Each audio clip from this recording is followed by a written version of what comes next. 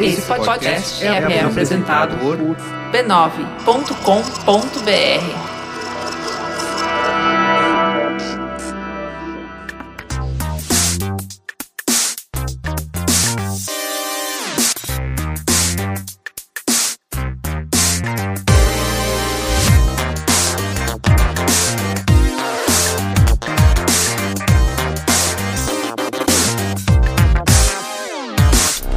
Saudações a todos e bem-vindos a mais uma edição do Notícias da Nave Mãe Rebirth! Podcast do Overloader, no qual a gente conversa sobre algumas das principais notícias que rolaram no mundo dos games. Eu sou Heitor de Paula, tô aqui com Guilherme Jacobs. Estamos de volta, Heitor de Paula, depois de uma semana de... Vocês estão chamando de não E3, né? Foi de não E3. Não E3. Não E3. Então é 4. Batum. Nossa. Sim, a gente teve um hiato, tá sem condições. A gente, no Overloader, na Nautilus de Jogabilidade, né, a gente fez live de todos os dias comentando lá o que tava rolando. Então não ia ter como gravar o Notícias na semana passada, ia ficar tudo muito abarrotado, tudo muito em cima. Então a gente tirou essa semaninha aí de hiato, mas estamos aqui de volta. Estamos aqui de volta. Heitor de Paula retornando, assim, como um ator, né, agora. Ator? Ah, sim. Premiado, né? Com a Framboesa de Ouro. Premiado, assim, indicado. Não sei se venceu, mas mais indicado. Eu não consigo nem ser o pior dos piores. Cara, mas foi show, viu? Tanto o vídeo que vocês fizeram que é o que eu tô fazendo referência, o vídeo lá de divulgar o Overnautibilidade, e quanto às lives como um todo. Muito, muito show, como sempre, todo ano acompanhar com vocês. Confesso que tá chegando um ponto que é melhor do que boa parte das coisas que vocês estão cobrindo a cobertura, sabe? Uhum. As lives já são... Se vocês quiserem anunciar um Overnautibilidade fora de temporada, sabe? Fora de E3, eu acho que eu curto do mesmo jeito. A gente parou pra assistir Chula no meio, foi muito legal. Pronto, então... Mas é isso aí, foi assim... Eu achei... Eu não sei se... O que é que você tá pensando aí? Mas eu achei que esse ano foi o primeiro ano que eu olhei e falei, talvez não é E3, mas alguma coisa pra juntar seja interessante, sabe? Eu achei tudo tão meio pra lá e pra cá. Eu não sei, cara, eu não sei. Pela primeira vez que eu pensei. É meio... É complicado, né? É difícil, porque, enfim, a gente tá entrando já no assunto. O assunto de hoje vai ser destaques, né, dos eventos dos últimos dias, né? Porque você quer falar de alguma outra coisa? Então, você quer falar Não, vamos entrar nisso. Nisso. Em que é complicado porque a gente já tá acostumado com a ausência de Sony, já tem uns 2 anos, certo? Nesses eventos de meio de ano. Mais até, porque na reta final da E3 mesmo, a Sony não tava mais. E a gente também não teve Nintendo esse ano, né? Que faz falta num direct ao que tudo indica, né? Os rumores estão indicando dia 29 desse mês, né? A gente teve Microsoft, que eu acho que fez um bom evento. Também acho. Mas não muda o fato de que ela não tem muitos pesos pesados no âmbito AAA pra este ano. Na verdade, acho que pra este ano ela não tem nenhum AAA pra sair. Forza, né? Não tem um Forza pra sair esse ano? Ano que vem, ficou pra 2023 também. Opa, ok. Então, assim, por mais que o panorama de videogames seja muito maior do que só essa tríade, né? PlayStation, Xbox e Nintendo, PlayStation, Microsoft e Nintendo, por mais que videogames sejam muito mais amplos do que só isso, essa é meio que aquela tríade que causa mais ânimo e furor na hora da gente ver esses eventos, certo? Eu não acho que eu tô sozinho nisso. Ajuda quando Sony, Microsoft e Nintendo tem bastante coisa pra oferecer, sabe? E fora delas, tipo, o que ele faz um apanhado, mas ele vai depender muito das empresas quererem mostrar algo no evento dele, porque Sony, Microsoft e Nintendo vão guardar os pesos pesados para eventos próprios. Não vão, sabe? Eu não desrespeito nenhum a quem tá animado com o jogo, mas eu acho que tem um motivo pelo qual a Sony mostrou um remake de um jogo de 9 anos no evento do Kili, porque é um remake de um jogo de 9 anos de idade, né? E não é todo ano que o Kili vai ter alguma coisa como Elden Ring pra mostrar no evento, né? Não, e assim, acima disso tudo, o que eu fiquei pensando... Na verdade, o que eu mais pensei nesse período aí que a gente passou agora, tirando, claro, as os anúncios mesmo, foi o formato das coisas, porque eu percebi que conferências de 1h30 e tal, olha que antigamente a gente tinha 2 horas, mais ainda 2 horas. Uhum. Mas a gente já teve PC Gaming Show de 3 horas, eu acho, no passado. Tinha uma época que a Sony fazia 2h30, né, na E3, a gente ia dormir de 1 da manhã, essa porcaria.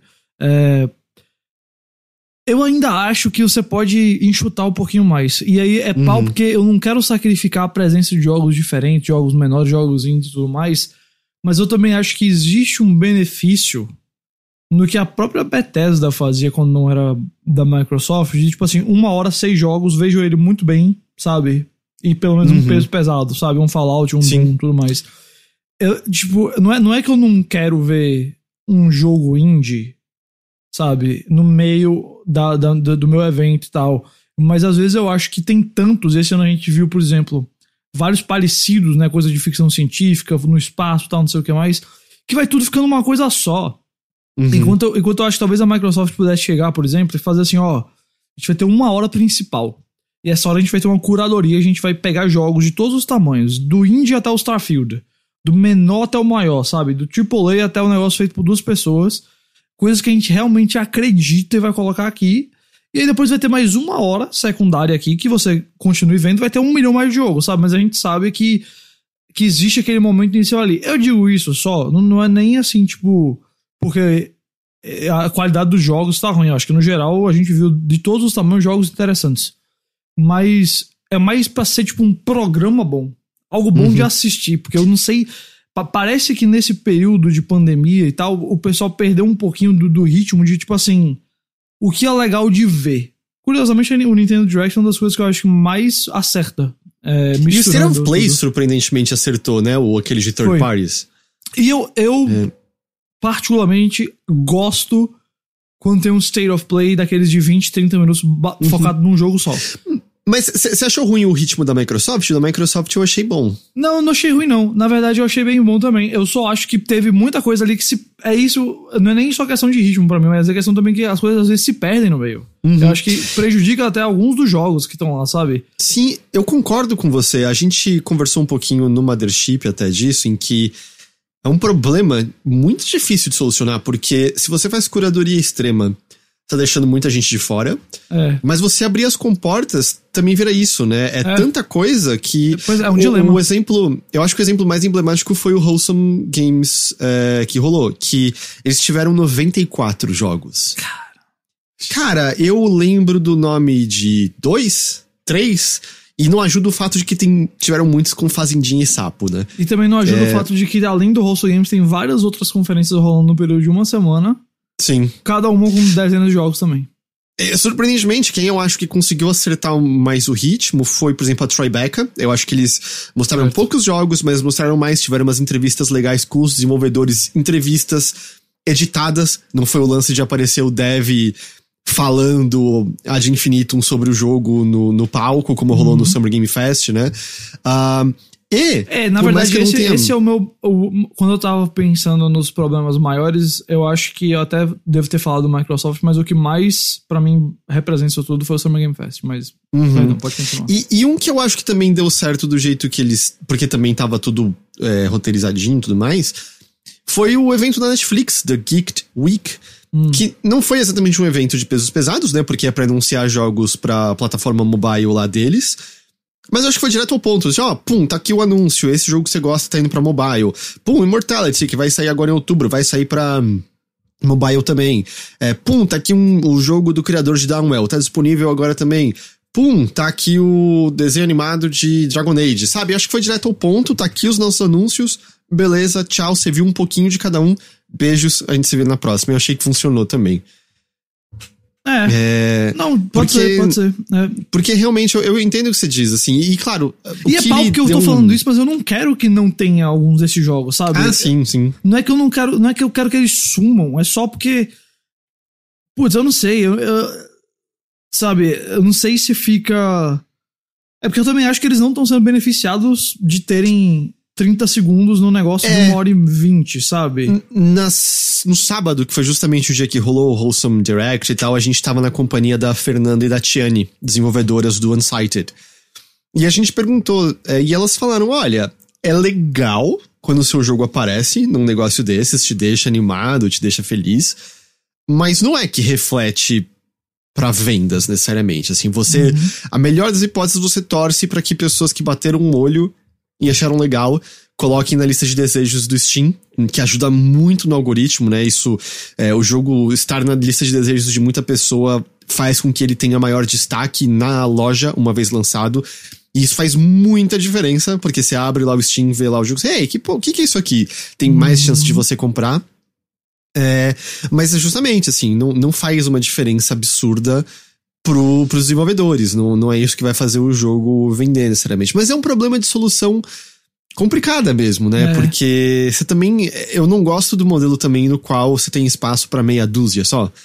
Um modelo no qual você tem que ter já os contatos prévios. Fazendo, sabe? Tipo, se a Microsoft quisesse fazer um dia Microsoft, um dia Bethesda e fazer, tipo, 6 jogos no da Bethesda, sabe? Não acharia ruim. Assim, eu acho que depende de quem tá fazendo, depende do dia, depende, sabe, de várias coisas. O que eu não acho... Na verdade, o que a gente pode até sugerir como talvez uma solução seria, tipo, não ter todo mundo fazendo quase que a mesma coisa, sabe? Porque... E eu sei que não foi o caso esse ano, não foi todo mundo a mesma coisa, mas eu acho que especificamente o Summer Game Fest foi o que mais eu achei estranho, porque ele fez um negócio longo, de quase 2 horas, e que eu acho que muitos jogos ali eram muito parecidos, jogos de espaço, jogos terror de sobrevivência, terror no espaço, e aí alguns deles acho que foram prejudicados por estarem ali, porque eu não sei você, mas pra mim, desse tipo, que eu tô lembrando de cabeça foi o Callisto Protocol, é o que mais ficou comigo, sabe? A gente teve um gameplayzinho maior, a gente foi um dos teve mais primeiros a aparecer e tal, não sei o que mais. Então talvez fosse tipo, pô, por que o Killy não fez esse negócio que a Netflix fez, sabe? De fazer uma semana, sabe? Sei. Esse da Netflix foi interessante porque foi 1 hora toda semana do negócio, vamos dizer assim, dos maiores. Não, na verdade, nem dos maiores, tinha um monte de coisa totalmente diferente também lá. E aí, depois de 1 hora, eles faziam outra hora dedicada só a uma ou duas coisas. Então, por exemplo, hoje é dia de série. A gente mostra o trailer, um monte de coisa de um monte de série, durante 1 hora. E aí depois tem 1 hora só dessa série aqui, só da série do Sandman, por exemplo. Aí eu pensei, pô, talvez a Microsoft fizesse isso, sabe? Vamos fazer 1 hora de Microsoft Game Studios, de jogos parceiros, de jogos do ID at Xbox, e depois 1 hora da Bethesda.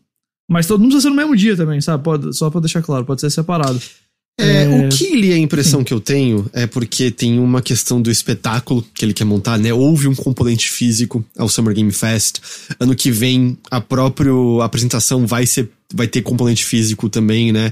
Ele queria trazer as pessoas ali no palco. Me parece que ele tá em busca de um espetáculo diferente, acho que dos outros. Aliás, curiosamente, ele estava no da Netflix também, né? Foi. Ele tava lá numa tela verde, à la cultura dos anos 90, falando das coisas, assim. Mas eu entendo o que você quer dizer. Às vezes tá preso a um formato passado que não faz necessariamente sentido, dado a liberdade que a gente tem. Ao mesmo tempo, eu vi o Keighley falando até uma pergunta que fizeram pra ele se ele faria alguma coisa com a BGS, e ele fala que ele tem uma consciência de... Ele não quer exagerar na quantidade dos eventos que ele faz. Porque ele já tem 2, tecnicamente, né? Tem esse no meio do ano e tem, no final do ano, o Game Awards. Você tá esquecendo do Gamescom Open Night Live, que ele também faz. Mas ele... Lá, tipo, a própria Gamescom tem um componente junto, né? Não acho que é organizado inteiramente por ele. Ele aquilo, é chamado, né, pra ir, só apresentar lá e tal, E eu entendo... É difícil, né? Eu acho que é estranho a quantidade de jogos de terror no espaço que a gente teve. Ao mesmo tempo... Eu não sei o quanto que ele podia ficar escolhendo o que ele ia mostrar ou não. Se apareciam as pessoas falando, eu tenho esse jogo pra mostrar, ele vai mostrar, porque... E se apareciam pessoas com jogos diferentes dizendo, não, na verdade eu prefiro mostrar isso no meu próprio evento, né? Tipo... Então, pra ele já foi provavelmente uma conquista grande ter The Last of Us Parte 1 Remake lá. Por mais que da minha perspectiva seja, porra, é isso que a gente vai encerrar o show, sabe? Um remake. Especialmente tendo vazado antes, que azar, viu, cara? Não, e assim, vazou antes e a gente já sabia desde, sei lá, claro. começo do ano por conta das notícias do Bloomberg, né? Você concorda com a minha teoria de que aquela arte conceitual do jogo multiplayer ali foi literalmente dos últimos 10 minutos que, galera, vazou, a gente quer ter alguma coisa inédita. O que vocês têm aí? Ah, mano, deixa eu abrir meu e-mail aqui. Putz, um artista conceitual me mandou essa arte aqui desse jogo, vamos mostrar lá, sabe? Eu tive... Ok, talvez não isso, assim, sabe? Mas... O que pra mim teve essa vibe foi a parte do The Rock. Que eu acho que ele tava lá no meio de malhar e veio ping! Aí a mensagem do agente dele dizendo, cara, você precisava mandar, né, o vídeo lá do negócio de videogames. E aí ele foi, levantou na hora e falou, não esquece de fazer a propaganda do energético. Aí ele começou a falar umas besteiras, assim. Tipo, de verdade, assim, se não fosse o The Rock ali naquele ambiente de malhar, se fosse uma outra pessoa, a gente falaria, ele tava bêbado, ele tava chapado, o que aconteceu? Porque ele não falou nada com nada, ele não parecia nem saber pra onde sobre o que o filme... Não, e sobre o que o filme do Adão Negro era... Sabe? Ele parecia meio... pra ser justo, eu trabalho com isso, nem eu sei direito o que é isso. Teve uma hora que ele vira e solta. Eu só quero deixar um recado aqui pra vocês. O super-homem tem fraqueza pra magia. E o poder do Adão Negro é magia. Façam as contas por conta própria. Olha, eu sei que isso é um parênteses, uma tangente e tal, mas virou um meme, porque toda vez que ele fala desse filme, ele fala a mesma coisa, ele fala... A hierarquia de poder do universo DC está prestes a mudar. Ele sempre fala isso. Só que, tipo, cara, deixa eu te dizer um negócio, brother. Com todo respeito a você. Sabe o que as pessoas vão ver esse filme? Elas vão ver e vão dizer, olha o The Rock. Elas vão dizer, olha o Adão Negro. Olha o The Rock. Não vai mudar nada. Você vai continuar sendo The Rock e o Superman vai continuar sendo Superman. Não vai mudar nada. E eu acho que a gente tem que tomar cuidado que tem um potencial Morbius aí nesse filme, eu acho. Eu não acho, não. Porque... Você acha que de ser ruim, assim, de ser uma merda? Sim. Não. Eu acho que de ser absolutamente incompetente, sim. Não, pode ser, mas é porque Morbius é comicamente ruim, sabe? Eu acho que esse daí, no mínimo, vai ser... No máximo é, tipo, medíocre e pronto. Chato, assim.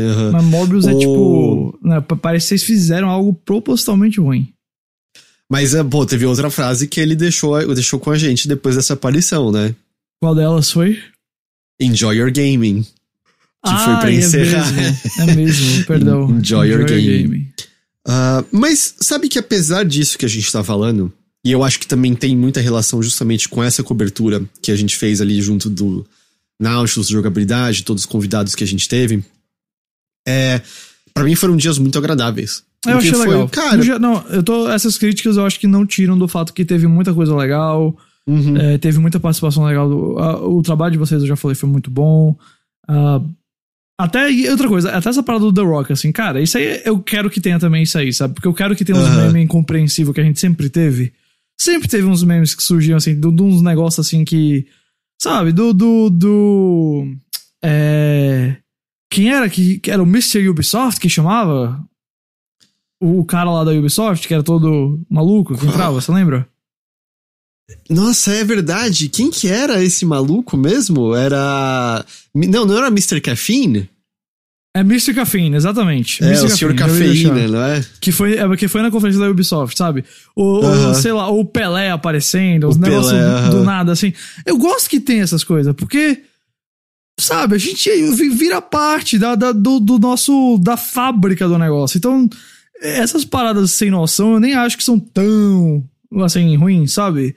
Porque faz parte. Agora, tipo, sei lá, eu consigo dizer pra você, e a gente vai dizer na verdade, sei lá, 3, 4, 5 jogos que eu tô genuinamente muito animado pra jogar.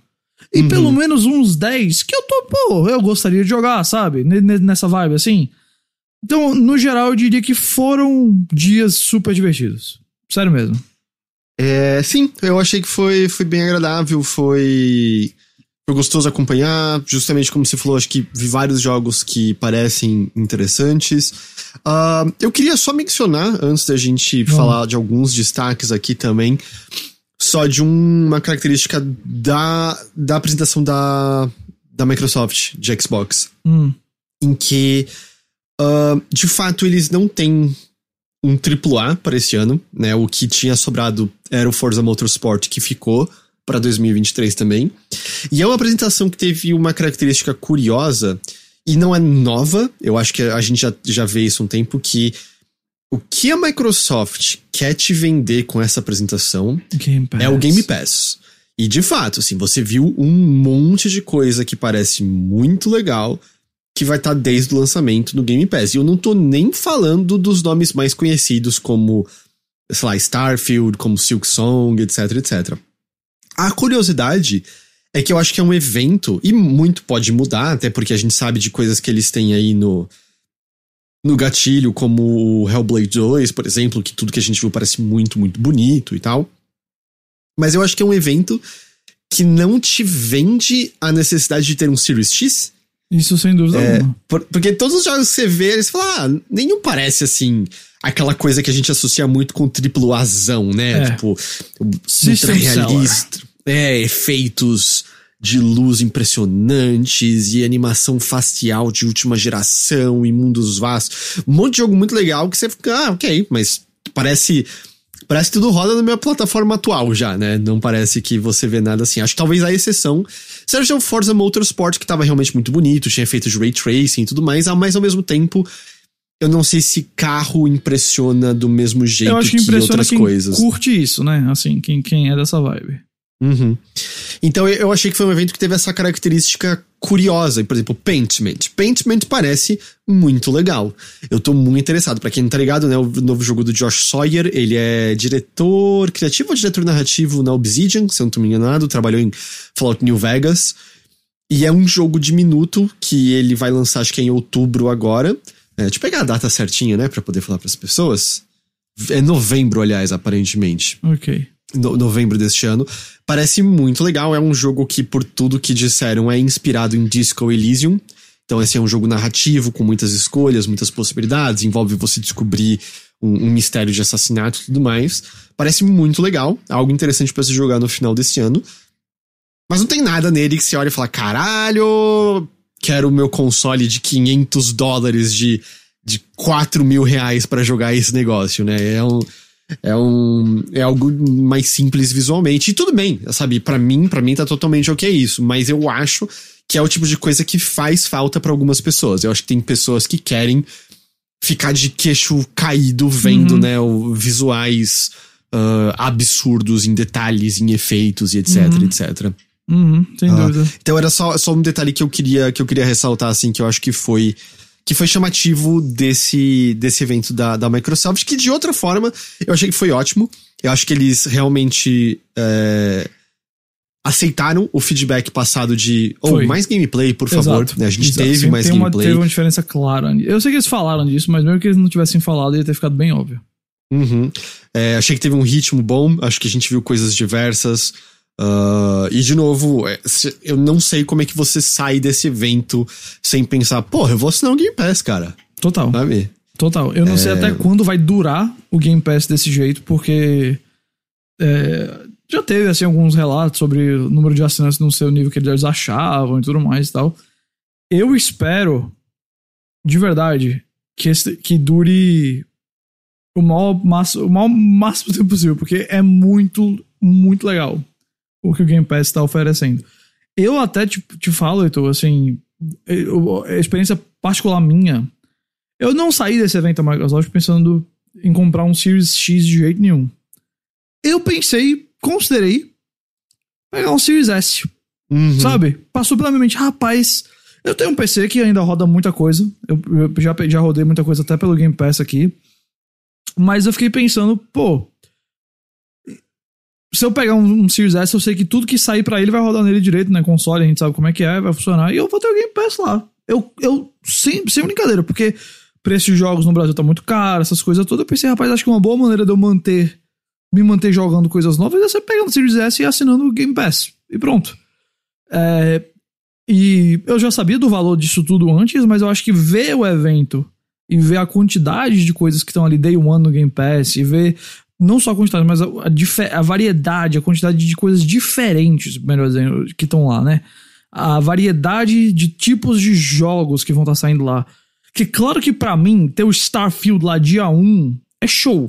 Porque aí mesmo que o Starfield não seja perfeito, cara, tá no Game Pass, não tem por que não jogar. Mas não é só ele, né? Tem como você falou agora, tem uma multidão de tipos de jogos diferentes lá. Então, tá aí uma coisa que eu posso dizer, viu? Eu não sei se eu acho que vão ter pessoas com experiências parecidas, mas eu senti muito isso assim, de tipo, pô, como é que eu podia, em vez de tentar pegar outro PC ou montar um PC, pegar um Series S, eu prefiro console mesmo, se preferir, e transformar ele numa máquina de Game Pass, e eu acho que eu ia viver muito bem com videogames dessa forma, Sim. sabe? E eu acho que tem muita gente pensando como você, pelos números que a gente tem visto e tudo mais. É claro, a gente também ainda tá num momento de mercado em que a demanda pelos consoles é muito maior que o suprimento. A gente não sabe qual é o limite do interesse, mas acho que tem muita gente como você pensando, pô, eu vou pegar um Series S, tá show. Até porque aqui no Brasil, mano, os jogos ainda 350 conto, sabe? Não tem condição de você comprar jogos a 350 reais assim, pra valer. Então, pô, o Game Pass é uma ótima alternativa. Mas eu preciso ser muito honesto com você. Muito honesto com você. E dizer que nada me fez querer ter um console novo, tanto quando mostraram o Final Fantasy VII Rebirth lá no negócio. Porque aí eu sou parte do problema, então, de Paulo, entendeu? Não, você é parte da solução, Ghost. Ali eu falei, não dá, mano. Eu vejo esse negócio aqui. Esse negócio mexe comigo, mano. É tipo, quando apareceu o Cloud andando, eu sei que eu já tô mudando de assunto aqui, mas enfim, apareceu... Vamos só formalizar isso, vamos entrar em alguns destaques. Tá e certo. Esse que o Ghost tá entrando não foi no bolinho de lives do fim de semana passado. Essa última quinta-feira, foi. A Capcom e a Square fizeram o favor de marcar... Literalmente, começaram no mesmo minuto.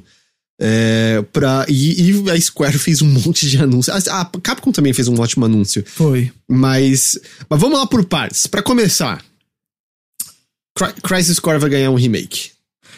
Aliás, também empolguei, viu? Empolguei, não vou mentir. Eu nem tenho um grande relacionamento com o Crisis Core original nem nada, mas é que, sabe, why not? Por que não? Manda bala. Cara, porque é chamativo porque durante muito tempo o que pelo menos era aceito é que o problema de relançar esse jogo era a presença do Gackt, sei lá.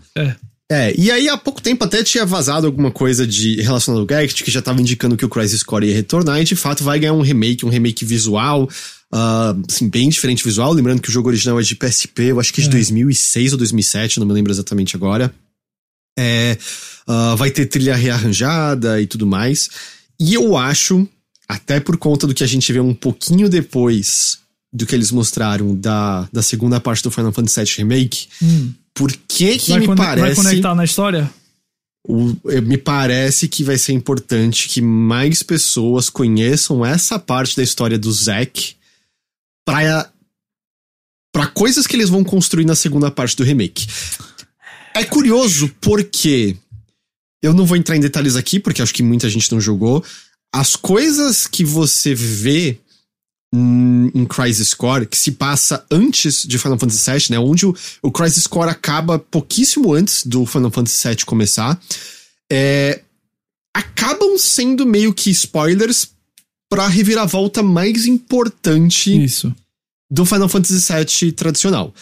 Eu até argumentaria que o impacto emocional, e eu joguei lá quando o jogo saiu, o Crisis Core, me pegou em cheio, sabe? O coraçãozinho ficou apertado.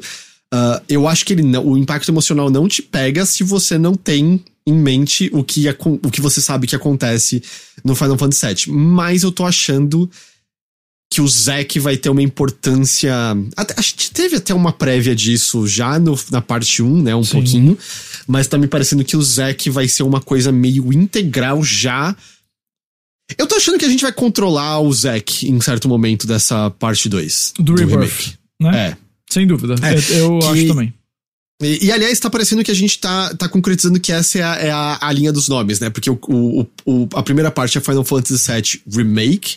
O remake do Crisis Core é Final Fantasy VII Crisis Core Reunion. Reunion, E Rebirth é a parte 2 do Final Fantasy VII Remake. E aí também interessante, eles confirmaram que vai ser uma trilogia. Isso. Então assim, o que você acha que vai ser o que? eu gostei muito de um cara que falou, pô, eu tô tentando achar aqui, que veio no meu Twitter pra dar o crédito, mas teve um cara que falou recreate, e eu gostei dessa ideia, mas eu tinha apostado em repeat, mas aí deram o argumento de que todas essas palavras, além de ter o RE no começo, elas funcionam só, né? Por sozinho, né? Sozinho. Quer dizer, reboot seria só boot, né? Mas então não sei se tanto assim, né? Claro que é uma palavra, mas enfim. Mas realmente, reboot. Reunion, aí tem union, né? Rebirth e birth. Então eu não sei se esse meu argumento do repeat sobrevive aí, não. Mas eu não tenho, assim, de cara uma... não, eu também. Eu tava jogando só pro alto pra ver. Eu pensei em Revive, alguma coisa assim. Revive seria interessante. Porque eu tô sentindo que o tema que vai ser explorado é um tema talvez mais de esperança do que o Final Fantasy VII original tem, e que vai ser uma espécie de quase recomeço com as coisas dando mais certo dessa vez do que elas deram anteriormente. Assim, a gente já teve um pouco disso no remake. Exato, eu acho que certas coisas, né? A fagulha pra dar início a tudo tá lá no remake, eu concordo. Pra mim, o trailer desse Rebirth deixa muito claro que eles não só vão continuar com essa... Eu vou falar da seguinte forma. Esse meta-comentário de Final Fantasy VII, sabe? Final Fantasy VII comentando sobre Final Fantasy VII.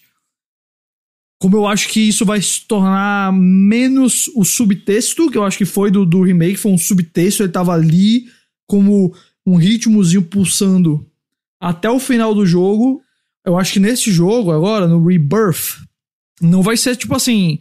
Tô jogando Final Fantasy VII, que interessante que por trás aqui do jogo, por baixo de tudo, tem essa ideia das coisas sendo um pouco diferentes, sendo trabalhada. Não, eu acho que isso vai ser a ideia do jogo. Eu não duvido que esse Crisis Core Reunion seja, tipo, mudando algumas coisas e ele aparece e agora e aí ele vai encontrar com o Cloud e a galera no Reunion, sabe? Sei. Eu só fiquei pensando isso, que eles poderiam alterar algumas coisas nesse remake do Crisis Core. Eu acho só que talvez eu não gostaria tanto disso por um fator. Final Fantasy VII original ainda é amplamente acessível em plataformas atuais. Certo. O remake partir pra uma direção diferente e só adiciona. O Crisis Core não. Então faria com que a experiência original ainda tivesse presa só no PSP. E isso pra mim... Eu veria um pouco mais negativamente. Mas eu não acho que precisa ter tanta mudança no Crisis Core quanto teve no 7 Remake pra rolar isso aí, sabe? Pode ser um negócio de você alterar, tipo, na reta final do jogo. Eu não sei. E, inclusive, me parece que o remake do Crisis Core não é um remake do tamanho do Final Fantasy Remake. Eles estão pegando tipo assim, vamos expandir esse negócio, né? Até visualmente falando, não é que ele tá parecendo um jogo de PSP, mas ele não é, meu Deus, PlayStation 5, sabe?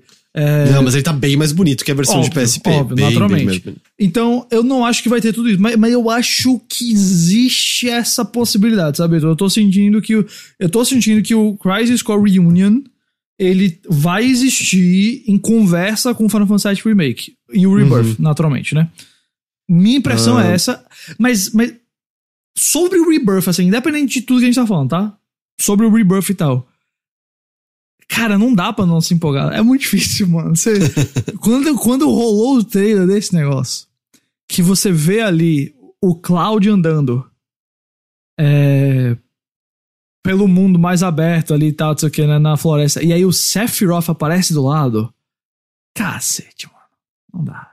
Então, ao que tudo indica, por mais que pareça que as coisas a partir do episódio 2, né, do Rebirth, vão começar a ter algumas diferenças maiores em relação à estrutura do original, me pareceu que a gente vai ter o flashback de Nibelheim, né? Eu acho que você entendeu que aquilo ali era isso, né? Foi o que eu presumi. Com o Cloud andando ao lado de Sephiroth, eu presumi que era o flashback de Nibelheim. Que é um dos meus momentos favoritos do jogo, e por isso que eu já fiquei, enfim. Então, vamos ver. Acho que a gente não falou as datas, a gente tem janelas, né? No final deste ano é o remake do Crisis Core. pra tudo, não é isso? Eu acho que... Calma, eu vou te dizer Não, agora. ele até Switch ele vai sair. Até Switch. Aliás, gosto da ideia dele tá no Switch. Eu vou dar só um contra-argumento de que, sei lá, vai que você destrava alguma coisa adicional tendo save no mesmo plataforma. Não, eu quero jogar no PlayStation, mas eu gostaria de tê-lo no Switch também. Sim, tá? Só PC, PS4, PS5, Xbox One, que não é um console que tem recebido muitas coisas, Xbox Series X e S e Nintendo Switch. Então, basicamente, esse você vai poder jogar em todo lugar. Aliás, bem lembrado isso que você mencionou, esses eventos agora que rolaram, eu acho que também já foram mais um marcador de, o tempo de PS4 e Xbox One tá realmente chegando ao fim. A gente já teve muito mais coisa que é só pra geração nova de consoles e não vai ter versão pra PS4 e Xbox One. Cara, 100%, sabe? Eu tava conversando com o Bruno, que era lá do DNM comigo, que a gente tá no chip junto agora. Apesar do... que, por exemplo, eu tava meio assim, caramba, acho que esse ano eu já quero, final desse ano, ver se eu consegui o PlayStation 5. Não sei se eu vou ainda agora, sabe? Como eu falei, eu tô até considerando o Xbox Series S.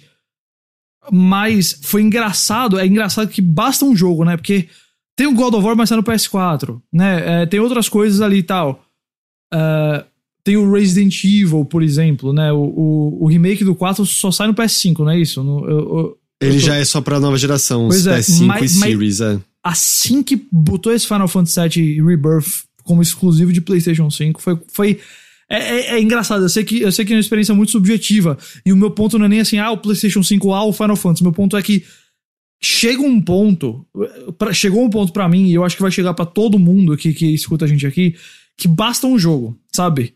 E eu acho que a gente tá nesse momento onde cada um, diferentes públicos, pode ser um fã de Xbox que vai ter o Gears of War 7, eu nem lembro, teve o 6, é o 7 o próximo, né? Ou um novo Halo, sabe? Ou um fã de PlayStation que quando anunciarem o próximo Ghost of Tsushima, não sei. Mas a gente tá naquele momento dos anúncios de nova geração, onde esses anúncios de system sellers, que às vezes não são nem movidos pra, tipo, olha o avanço tecnológico, sabe? De, tipo, vender o avanço tecnológico, mas pra vender, assim, os grandes jogos, as grandes franquias, as grandes marcas, as grandes histórias que a gente tem apego estão começando a ficar só na nova geração. Então teve o Resident Evil, teve o Final Fantasy e tal. Claro que pra mim o Final Fantasy é isso, mas pra outra pessoa pode ser o Street Fighter, pra outra pessoa pode ser outra coisa, sabe? Mas o Street ainda sai pra PS4. O Street ainda sai, perdão, foi um exemplo ruim. Mas é isso que eu quero dizer, assim, estão começando a ter anúncios de grandes jogos só para a nova geração. Então, pra mim o Final Fantasy é um dominó que cai. Pra outra pessoa pode ser outro jogo, pra outra pessoa pode ser outro jogo, mas esses momentos de, eu preciso de um console novo, eu acho que vão começar a acontecer mais e mais e mais agora, sabe? Eu senti que a gente dobrou essa esquina agora. Sim. Foi a impressão que eu tive também, e eu... claro, é uma amostra, eu não fiz uma pesquisa de maneira nenhuma, mas eu, vendo comentários no chat durante as transmissões, me pareceu que a galera tava sentindo a mesma coisa, sabe? Eu vi pessoas mencionando que só tem do PS4 e Xbox One, falando, ok, tô começando a ficar pra trás mesmo agora. Eu acho que até dezembro a gente tá ok, mas virou o ano, eu acho que vai ficar bem complicado, viu? Eu acho que, porque ano que vem a gente tem o Resident Evil 4 Remake, a gente tem o Final Fantasy XVI, né, que não sai pra geração atual. Aliás, viu, Final Fantasy, pelo amor de Deus, viu, quando vem 20 anos. Porra, é verdade, né? Entre o final desse ano e o final do ano que vem, a gente vai ter 3 grandes Final Fantasies, pelo menos. Total. Né? Final Fantasy some e quando vem de uma vez. E o Final Fantasy VII Rebirth, ele é final do ano que vem, como a gente falou. E é isso só que a gente tem até agora, né? Teve alguns comentários, assim, dos desenvolvedores, por exemplo, o lance de que vai ser uma trilogia. E também que eles estão conseguindo avançar bem rápido no desenvolvimento, que até tem algumas partes do terceiro jogo que já começaram. O que eu acho compreensível, porque, por exemplo, modelos, obviamente, vão ser compartilhados. Eu acho que tem aspectos que você meio já escreve. Eles também... Eu não acho que eles vão reinventar do zero sistemas de batalha de jogo pra jogo, né? Acho que não. Acho que vão ser precisa refinamentos também. Mais, né? Mas não...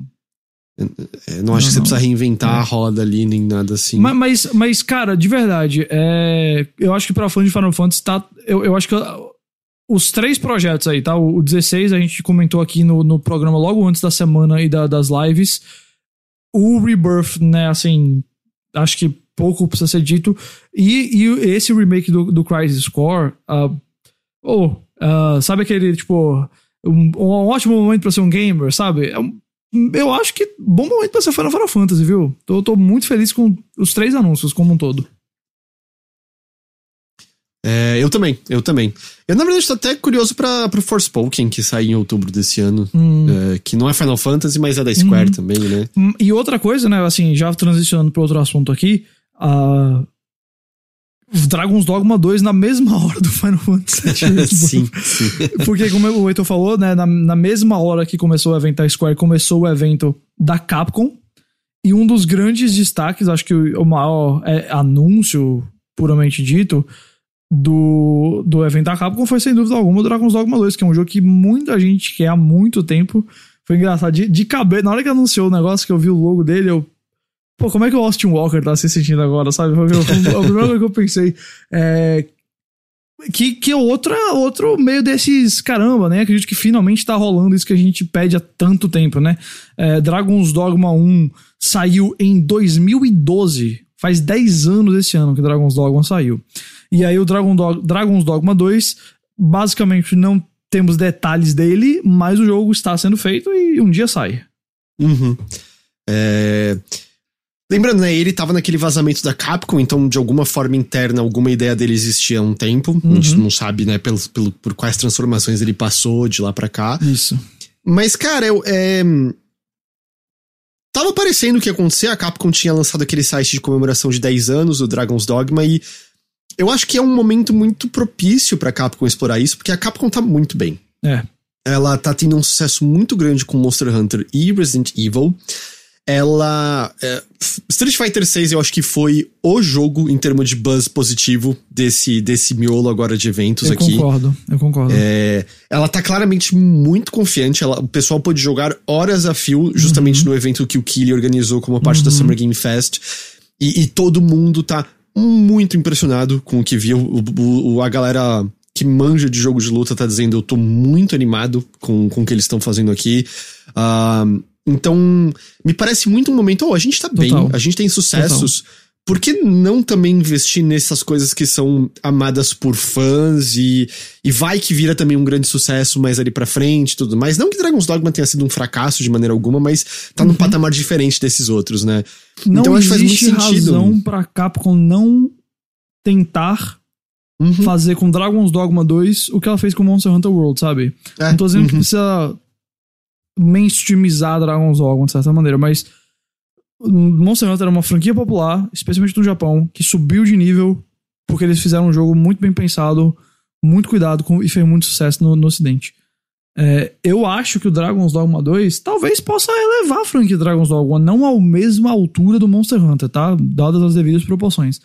Mas pode ser um momento onde a franquia Dragon's Dogma vira mais uma franquia de importância dentro da Capcom, porque eu acho que hoje em dia nós falaríamos que o top 3 é Resident Evil, Monster Hunter e Street Fighter, mas já que eles estão cagando pra Mega Man, que faz 25 anos esse ano, aliás, 35, né, acho que eles podem tentar Dragon's Dogma. Eu concordo com você, um momento muito, muito propício pra fazer o Dragon's Dogma 2. Sim. E é engraçado que esses dois, todo esse que a gente acabou de falar rolou ontem, na quinta-feira, e não no miolo de eventos. Porque a Capcom teve outro evento na segunda-feira. Tipo, a Capcom primeiro, ela teve um monte de coisa no State of Play da Sony. Aí na segunda-feira ela deu mais detalhes de Monster Hunter e Resident Evil. Eu separei aqui mais os de Resident Evil, que... primeiro de tudo, já tá disponível atualizações pra Resident Evil 2 Remake, Resident Evil 3 Remake e Resident Evil 7 pra tirar melhor proveito dos consoles da geração atual, né, PS5 e Series.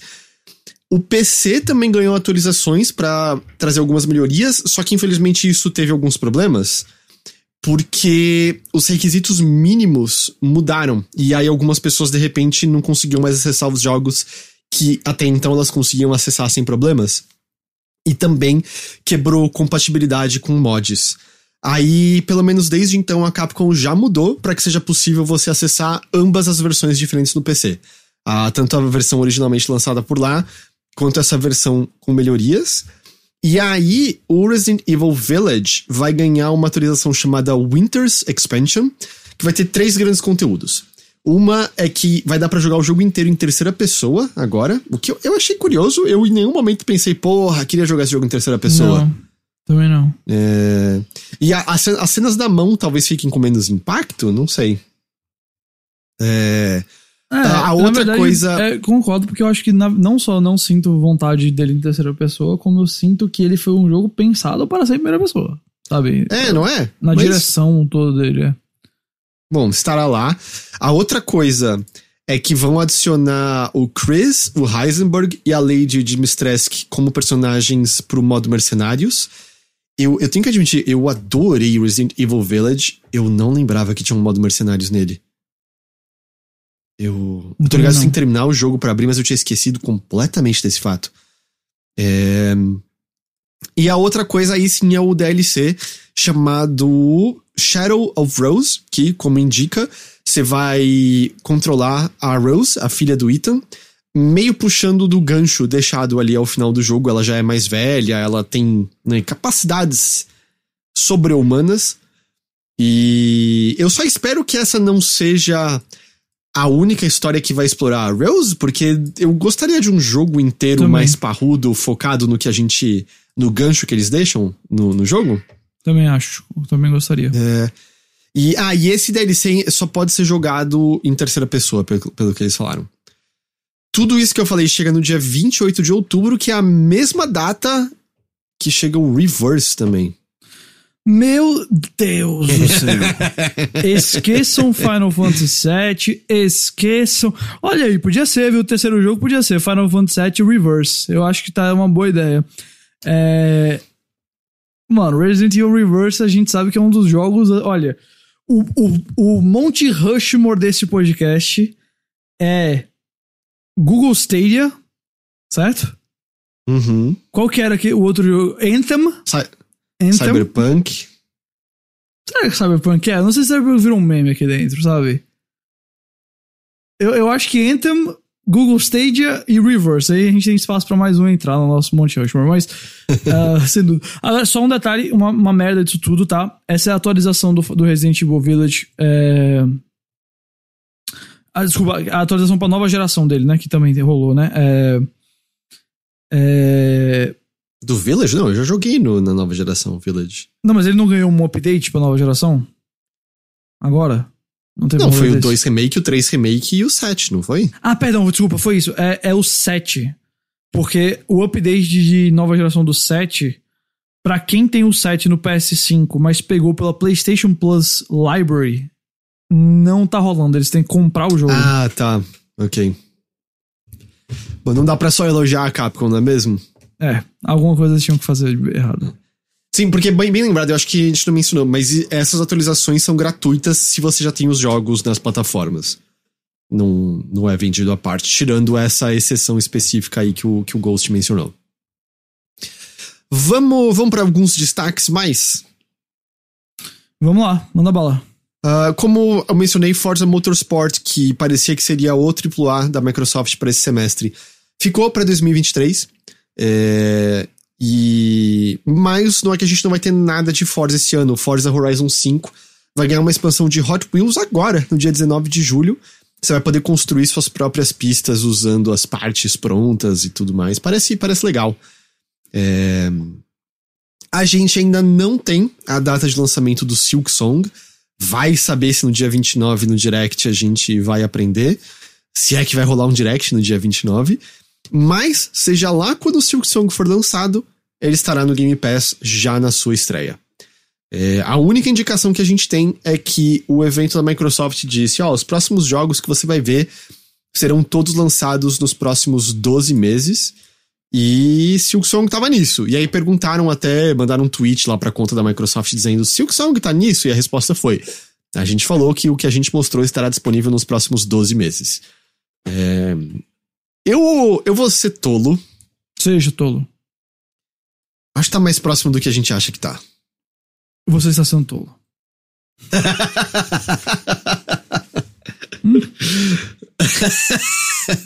Eu quero seguir na minha tolice, Ghost. Eu quero seguir na minha tolice. Eu acho que não tá. Eu acho que a gente joga esse ano, Silk Song. Esse ano? Você não tá dizendo nem assim, tipo, começo do ano que vem, é esse ano. Esse ano. Ô, louco. Ei, se eu tiver errado, machuquei alguém? Não teve nada de errado. Então. Não tô fazendo mal a ninguém sendo tolamente esperançoso. Eu acho que vai ser tipo março, no ano que vem, sabe? Também pode ser, mas eu tô na esperança aqui, Que mais? Overwatch 2. Nossa, você acredita que eu tinha esquecido completamente que o Overwatch 2 tinha aparecido?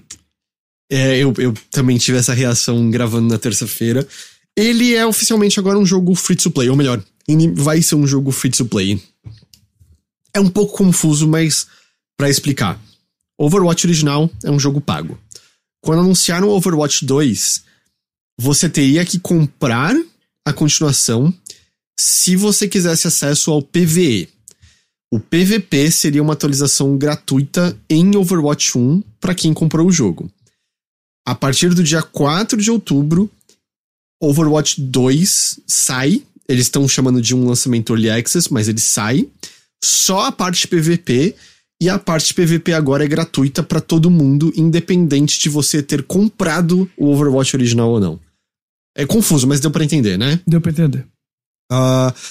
E é uma mudança grande. Eu acho que é uma mudança que a gente esperava que ia acontecer, porque eles precisam atrair novos jogadores e isso é a maneira deles atraírem, certo? É uma maneira... Assim, eles não vão me atrair, mas eu acho que algumas pessoas vão experimentar, dado que estará de graça. Alguns dias depois do evento da Microsoft, em que a notícia dele ser free-to-play foi dada, a Blizzard compartilhou um panorama de atualizações que ela pretende pro jogo. E aí nisso a gente sabe de algumas mudanças. Ele não vai mais ter loot boxes. Atualmente, dentro do jogo tem loot boxes que dão itens cosméticos.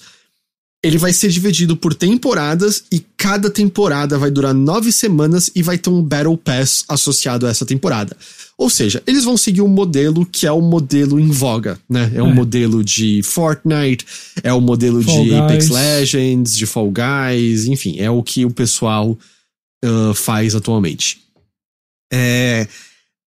Dentro dessas temporadas, a ideia é que o jogo ganhe novos heróis, modalidades, mapas, itens cosméticos, etc, etc, etc. Eles detalharam exatamente o que chega aí nesse Early Access. Vai ter personagem novo, eu não sei se é ele ou ela, Sojourn. Vai ter a Rainha da Sucata lá, a Junk Queen e tal.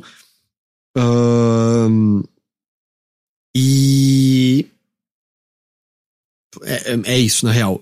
A gente não tem ideia de quando o PvE sai, só tinha lá no panorama citando 2023. Era isso só, mais nada.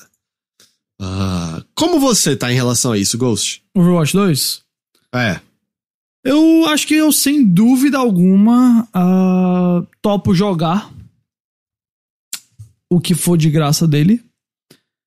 Mas eu não sei, não foi suficiente pra mudar a minha atitude em relação ao Overwatch 2, sabe? Foi meio que, ok, já que tem essa parte aqui do PVP de graça, eu vou atrás. Agora é pau que a parte que eu acho que eu mais teria interesse em conhecer seria o PvE, que não vai ser de graça. E eu ainda tenho muito uma vibe de Overwatch, falo, pô, é Overwatch, né? Então, assim, eu conheço Overwatch, eu joguei Overwatch, eu tenho Overwatch, e eu não tenho interesse muito hoje em jogar mais Overwatch. E aí, se for meio que novos mapas e personagens extras, é meio que pouco ainda pra justificar outro jogo inteiro. Claro que ajuda a ser gratuito essa parte.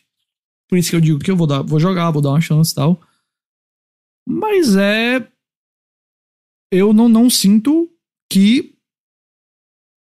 ninguém sai desse negócio tirando grandes fãs de Overwatch, mudando talvez a perspectiva que tava antes, sabe?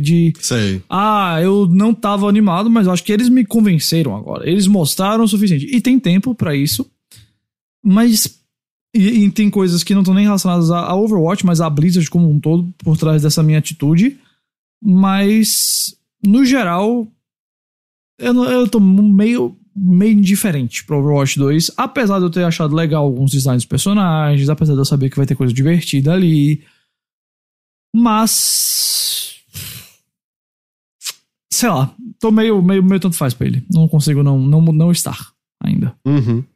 Acho compreensível, acho bem compreensível. Que mais a gente tem de destaques assim? Eles deram a data de 2023 pra Diablo 4 e confirmaram já de cara que ele estará em consoles. Vamos ver se ele sai, de fato, no ano que vem. Eu não sei se eu acho que confio plenamente. Eu acho que sai. Tá, você falou do Silk Song, eu acho que o Diablo sai ano que vem. Vamos ver. Eu só acredito vendo. E confirmaram o Necromante, né, como personagem. Eu acho que essa é a última classe que o jogo vai ter no jogo base, né? Eles devem lançar umas atualizações depois, expansão, etc, mas agora já tá anunciado todas as classes dele. Remake do Last of Us Part 1 a gente mencionou já, ele sai no dia 2 de setembro pro PlayStation 5. Eu acho que a parte mais interessante do anúncio é que confirmaram que ele tá a caminho do PC também, mas essa versão não tem data ainda pra sair. O Troy Baker e a Laura... como é que é o nome dela? Laura Bailey. Laura Bailey farão pontas no seriado, pelo que a gente entendeu, né, que eles falaram lá no palco. E aí, né, tá tendo a discussão do visual do jogo. Eu admito que eu tô no time que tem várias imagens que eu olho e eu não sei qual é a nova e qual é a velha. Desculpa, não é nem Laura Bailey, não. A Laura Bailey, ela tá no 2, ela faz a Abby no 2, é a Ashley Johnson. Ashley Johnson. Óbvio, não são todas, eles mostraram uma imagem comparando o rosto original da Tess com o rosto atual da Tess. E é inegável, assim, a expressão facial tá mais detalhada, o tecido é muito mais realista, efeito de iluminação, etc. Artisticamente eu gosto mais da versão original. Eles estão deixando as cores mais mortas, né? Pra deixar até mais a par das cores que eles usaram na continuação. Eu gosto das cores um pouco mais vivas no original, mas até aí tanto faz, porque eu não vou jogar esse jogo de novo, então também não. Dane-se minha opinião. Eu acho que fazer esse jogo é meio que, eu entendo, sabe? Ele já tem ali os modelos feitos, porque tem aquelas cenas de flashback do Last of Us 2 pra época do Last of Us 1, com os modelos desses personagens aí feitos e tal. Eu até entendo você, vamos fazer aqui com esses modelos. Tem coisas do gameplay do Last of Us 1 que realmente envelheceram, que dá pra você melhorar. Acho que o gameplay... aprender a desenvolver no PS5, né? Uma coisa mais curta, mas... A bronca é você botar ele de preço cheio, desse jeito, sabe? Não só preço cheio, $70, né? Vamos lembrar. Pois é. Então, sei lá, eu fico meio... Se isso fosse, assim, $30, jogo da PlayStation Plus, show, aproveito, maravilha. Mas você bota com $70, e que a gente sabe que vai dar R$350 aqui, tranquilamente, sabe? Não dá, cara, não dá pra justificar. O jogo tem 9 anos de idade, o jogo já teve um remaster, o remaster é jogável no PlayStation 5. Então, eu sei que a Naughty Dog deve ter gasto uma grana, eu sei que deve ter rolado trabalhos com muita gente dedicada e tal, não sei o que o custo é alto, mas $70 por um remake de um jogo de menos de 10 anos que não envelheceu tanto. Putz, eu achei demais. Achei demais. Eu sinto que é uma parte de uma estratégia que vai ter a série na HBO, vai ter muita gente que vai se interessar pela primeira vez no jogo a partir de agora, né? Tem fãs muito fervorosos que vão, né, querer pegar no PS5, mas eu não consigo esboçar interesse. Eu já não gostei da primeira vez que eu joguei, né? Então eu não tenho interesse em jogar de novo. Eu tenho curiosidade só de ver que mudanças eles vão fazer, né? Eles falaram que eles vão atualizar controles e coisas assim. E eu imagino que talvez tenha alguma alteraçãozinha aqui e ali em história pra conectar um pouco melhor com o 2 e coisas que a gente aprende no 2, talvez. Mas a gente vai ver. O outro fato que foi dado ali no Summer Game Fest também é que o The Last of Us 2, até o segundo trimestre deste ano, chegou a 10 milhões de cópias vendidas. Uhum. Eu admito que eu fiquei surpreso. Você achou que ia ser mais? Eu achei que ia ser mais que isso. Cara, como ele... assim...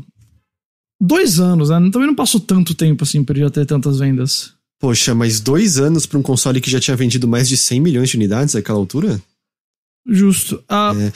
Eu assim, 10 milhões não é pouco, de maneira nenhuma, e com certeza a minha visão ficou deturpada por conta de sucessos estrondosos como... Homem-Aranha, né? Como Homem-Aranha, e o God of War também bateu isso, não bateu? O God of War não foi tipo 18 milhões, alguma coisa assim? Deixa eu rapidamente jogar aqui. God of War... Sales... 19 milhões, 19 milhões, Entre abril de 2018 e agosto de 2021, tá? 3 anos e 4 meses aí. E tem outra coisa que deturpa também bastante. São os números da Nintendo, né? A Nintendo tem uns números insanos. Tipo, é que é engraçado pensar... Luigi's Mansion 3 com certeza custou uma fração do que Last of Us 2 custou. E vendeu mais do que Last of Us 2. Sabe o que também é engraçado? Que Homem-Aranha, na verdade, acho que talvez hoje seja a maior franquia de videogame da Sony. Sabe? Eu acho que não é? Acho que é. Porque eu acho que se tivesse saído esses dados da Last of Us fosse, sei lá, 20 milhões de unidades vendidas, aí era outra coisa. Mas considerando o quanto o Homem-Aranha vendeu, até o Miles Morales e o reconhecimento do personagem e tudo mais, eu acho que de verdade é o jogo da Sony. E se eu sou a Sony, eu faço de tudo agora pra ter o máximo de PlayStation 5 no mercado possíveis pra o lançamento do Spider-Man 2 lá em 2023, viu? Não pode ter essa escassez quando sair aquele jogo, não. Porque esse, pelo visto, é o produto deles, viu? Esse é o principal blockbuster dentro da... Claro, pelo Homem-Aranha ser popular e tudo mais, tem vários fatores por trás. Mas eu olho pra isso e falo... Inclusive, Heitor, não é à toa, então, talvez que a Sony esteja investindo tanto aí nessas produções de filmes e séries, viu? Dos seus produtos. Sim. Pra ver se expande essas marcas pra mais audiências, pra aumentar essas vendas, pra ver se mais jogos conseguem vender o que o Homem-Aranha, que, claro, é uma marca que não é primeiramente nem segundamente associada a videogames, também ganham esse... Mas o Homem-Aranha, se eu não tô enganado, foi mais de 30 milhões de unidades até o começo desse ano, se eu não tô enganado. Acabei de abrir aqui, notícia de 3 de junho. Marvel Spider-Man chega a 33 milhões de cópias vendidas. Muita coisa, cara. Claro que tem a questão, assim... Diferente de outra... Tipo, a Nintendo é exceção mas só um detalhe, tá? Jogos... Isso é Marvel Spider-Man Games, então tá combinado o Miles Morales aí também. E claro, tem a coisa... Esses jogos, eles ganham desconto rápido, né? A Nintendo é exceção nisso, que não cai nunca o preço, então... é importante também pensar em dólares vendidos, não só em unidades vendidas, mas... de qualquer jeito, 33 milhões de cópias é muita coisa. O God of War, eu acho que não é à toa até que o God of War Ragnarok vai sair pra PS4 ainda também, porque ele provavelmente vai vender muito também. Mas eu admito, eu reitero, não é pra criar nenhuma intriga. 10 milhões de unidades não é pouca coisa. 10 milhões de unidades para 99% dos jogos no mercado é o sonho, sabe? Mas eu achava que seria um número maior do que esse. Eu também chutaria. Talvez não 20 milhões, como eu falei, mas assim, sabe? 16, sei lá, 17. Eu fiquei surpreso também um pouco. E bom, nesse momento aí do The Last of Us, só pra lembrar, né? Eles anunciaram... Muita gente já imaginava que o Factions, né, o multiplayer do The Last of Us 2 cresceu ao ponto de ser um jogo só agora que eles estão desenvolvendo. Esse jogo, eles afirmaram que vai ser lançado como standalone e vai ter história nele, né? Não vai ser um jogo de história, mas vai ter uma história, eles falaram, né? Um negócio meio enfim, a gente já viu essa ideia, né, de jogos multiplayer cada vez mais introduzindo uma história por trás assim, das partidas e tal. Mesmo universo da Last of Us, claro. E também o Neil Druckmann falou que tá desenvolvendo um jogo novo, que pode ser The Last of Us 3, pode ser outra coisa, mas esse daí parece bem distante. Sim. Eu adoraria que não fosse Last of Us. Eu queria ver ele fazer algo diferente. Eu já falei várias vezes, eu acho que The Last of Us não precisa da parte 3, eu acho que não precisava da parte 2. Eu sei que você não é muito fã dela, eu adorei a parte... Não, eu adorei jogar a parte 2. Certo. Eu acho que tem partes excelentes. Eu acho que ele falha um pouquinho em justificar a própria existência. Justo. Mas eu gostei, eu gosto de Last of Us parte 2. Pronto, então... Mas assim, ainda... Show. E aí mas aí que eu fico... Acho que não precisa realmente do 3, sabe? Eu sei que tem como pra onde você partir com a história do 3. Eu acho que é desnecessário. Eu acho que você terminar ali no 2 é um bom final. É um final que... não precisa... Não, tem pontas soltas que não são pontas soltas assim de... não ficou resolvido. Sim. É que o meu argumento é... eu não gosto de jogar o Last of Us original. Mas eu acho que é uma história muito bem contada. E eu acho que é um final perfeito. O do Last of Us original. Dúvida. Perfeito. Sem dúvida.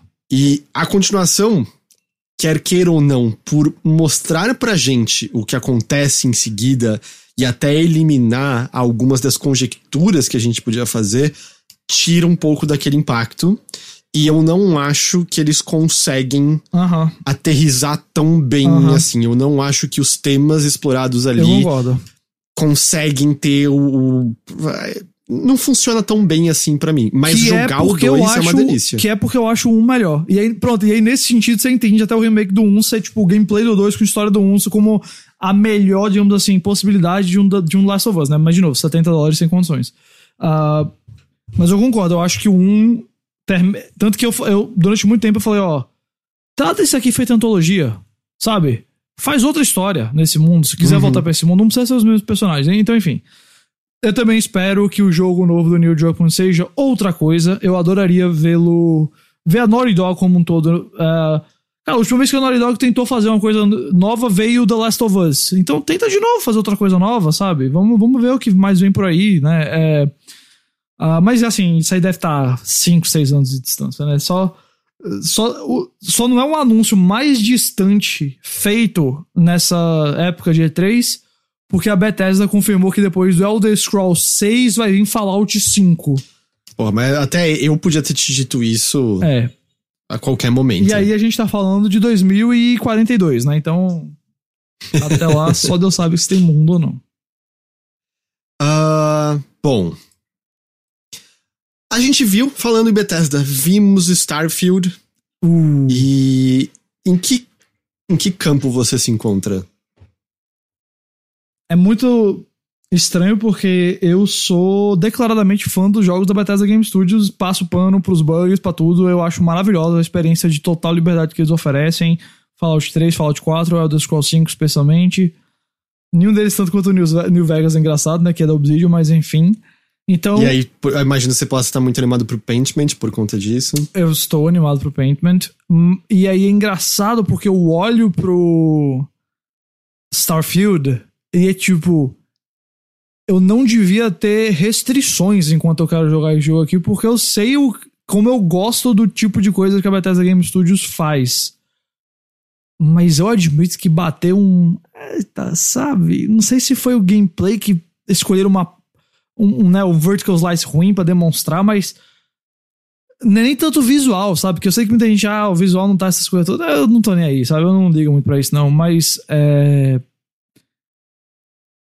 Tanto o fato de parecer não ter mudado, não ter agregado muito a fórmula, tirando a parte das naves, que foi o que eu mais gostei, e também pela semelhança com até o No Man's Sky, sabe? Porque se a pegada do jogo for venha explorar planetas, meio que eu já fiz isso num jogo que eu acho muito bom. Não começou muito bom, mas virou muito bom com as atualizações do No Man's Sky. Eu acho maravilhoso aquele jogo, acho muito especial, acho visualmente super divertido.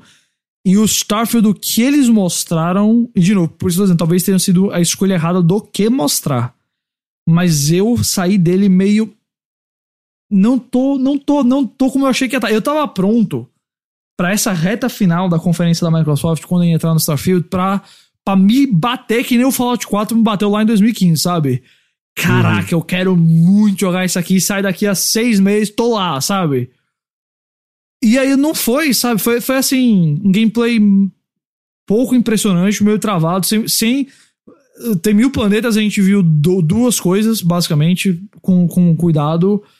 O visual, por si só, não vai impressionar, então você precisa impressionar de outras maneiras. Eu acho que não impressionou de outras maneiras. E, de fato, às vezes é difícil você demonstrar esses RPGs gigantes. Mas eu não sei, eu não empolguei, cara. Não empolguei. Eu gostei muito de você poder construir sua nave. Eu vou fazer minha X-Wing lá, sem dúvida alguma. E de ter...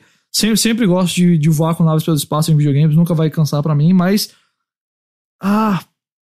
Não, eu não tô assim, tô cagando pra Starfield, especialmente se eu pegar pelo Game Pass 10 de 10, pra mim, ótimo, maravilha. Mas eu vou dizer pra você que eu saí decepcionado, sabe? Eu saí meio que, tipo, esperamos tanto tempo. E é isso aqui? Então, é isso. Eu ainda tô no time que eu nem gosto dos jogos da Bethesda de maneira geral. Então pra você deve ter feito nada, né, o Starfield? Eu acho que o trailer foi meio... não é pra mim isso aqui. É exatamente o que eu desgosto desses jogos. Certo. E adicionado... Mas eu não quero soar excessivamente negativo, porque é muito claro que eles estão fazendo algo que um público enorme deles quer.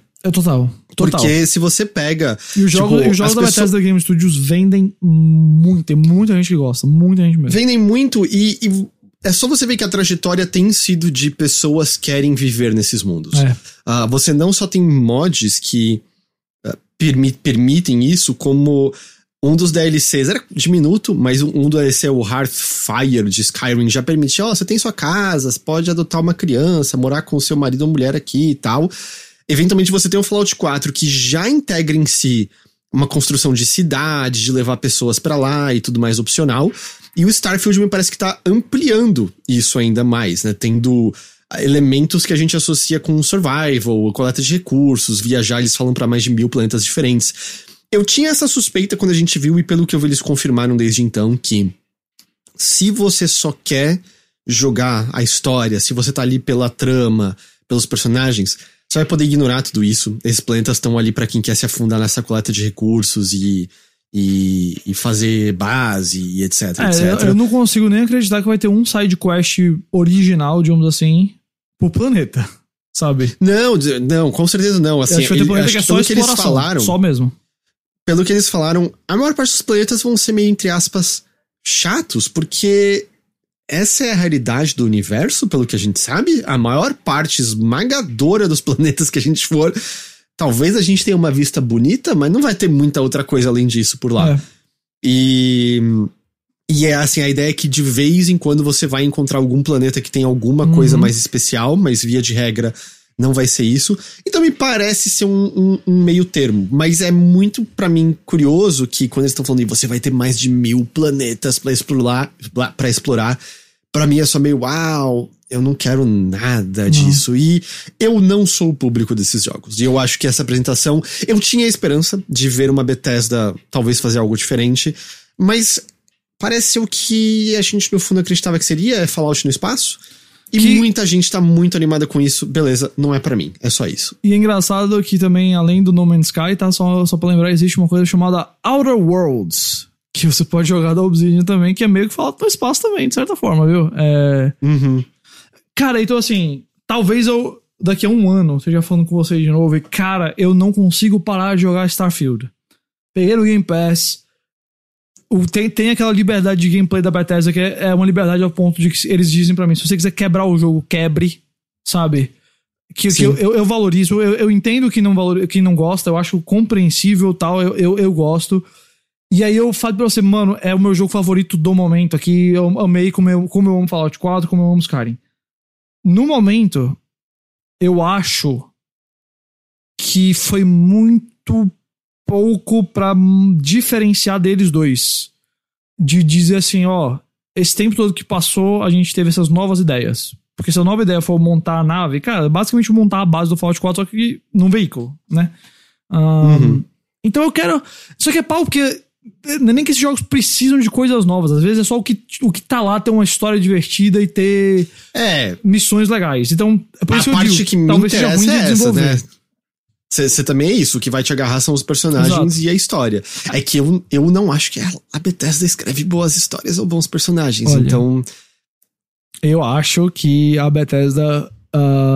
não é à toa que Fallout New Vegas é o meu favorito esse que eu citei, viu? Porque não é a história da Bethesda. Porque não é a Bethesda. Mas assim, eu não quero também, né? Porque, pô, eu tô aqui com o microfone e tem pessoas ouvindo que no máximo podem... Óbvio, todo mundo é bem-vindo pra deixar um comentário que quiser, mas eu não quero ficar soando extremamente meio que merda foi isso que eles fizeram, porque eu sei que isso que eles mostraram é exatamente o que muita gente quer, né? Muitas pessoas querem. Exatamente. E eu achei que muitas pessoas saíram muito empolgadas, viu? Muito empolgadas com isso tudo. Eu não tenho dúvidas de que vão ter pessoas que vão viver neste universo pelos próximos anos. Ah, sim. E é o que elas querem. Eu não quero negar isso de maneira nenhuma. Mas é só meio... Eu esperava talvez ser um pouco mais encantado e talvez seja só a confirmação de esse estúdio não faz coisas que me interessam. Eu tenho Baldur's Gate 3 ano que vem, né? Eu vou ter RPGs, tá bom, tá tudo bem. Starfield não é pra mim e tá tudo tranquilo. O jogo que eu queria ter entendido melhor, que a gente saiu com dúvidas no ano passado e eu continuo com as mesmas dúvidas esse ano. Redfall? É o Redfall. Eu continuo sem entender o que ele é direito. Eu acho que ele é um jogo de ação que você caça vampiros, não é não? Mas ao mesmo tempo parece que tem momentos entre os lugares que talvez tenham um quê mais de... Não necessariamente de immersive sim, mas mais de exploração com calma e olhar o cenário e pegar itens, pelos que eles disseram. Eu ainda tô meio perdido em relação ao que ele é. Eu achei interessante que você não só atira pra matar os vampiros, você tem que fazer as coisas tradicionais de matar vampiros pra poder derrotá-los de vez. Não posso esperar pra usar minha granada de alho. O Ghost tá falando do próprio peido, tá, gente? E a outra coisa que só eu achei meio... sério? É que eles confirmaram que quando você tá jogando multiplayer, só o anfitrião fica com o progresso obtido na campanha. O progresso do personagem todo mundo fica, mas, por exemplo, eu joguei com você e a gente jogou 10 horas e você era o anfitrião. Quando você joga, você tá no mesmo lugar. Se eu ligo o meu jogo, eu tô desde o começo ainda. E é meio, poxa... Ok. Isso é estranho mesmo.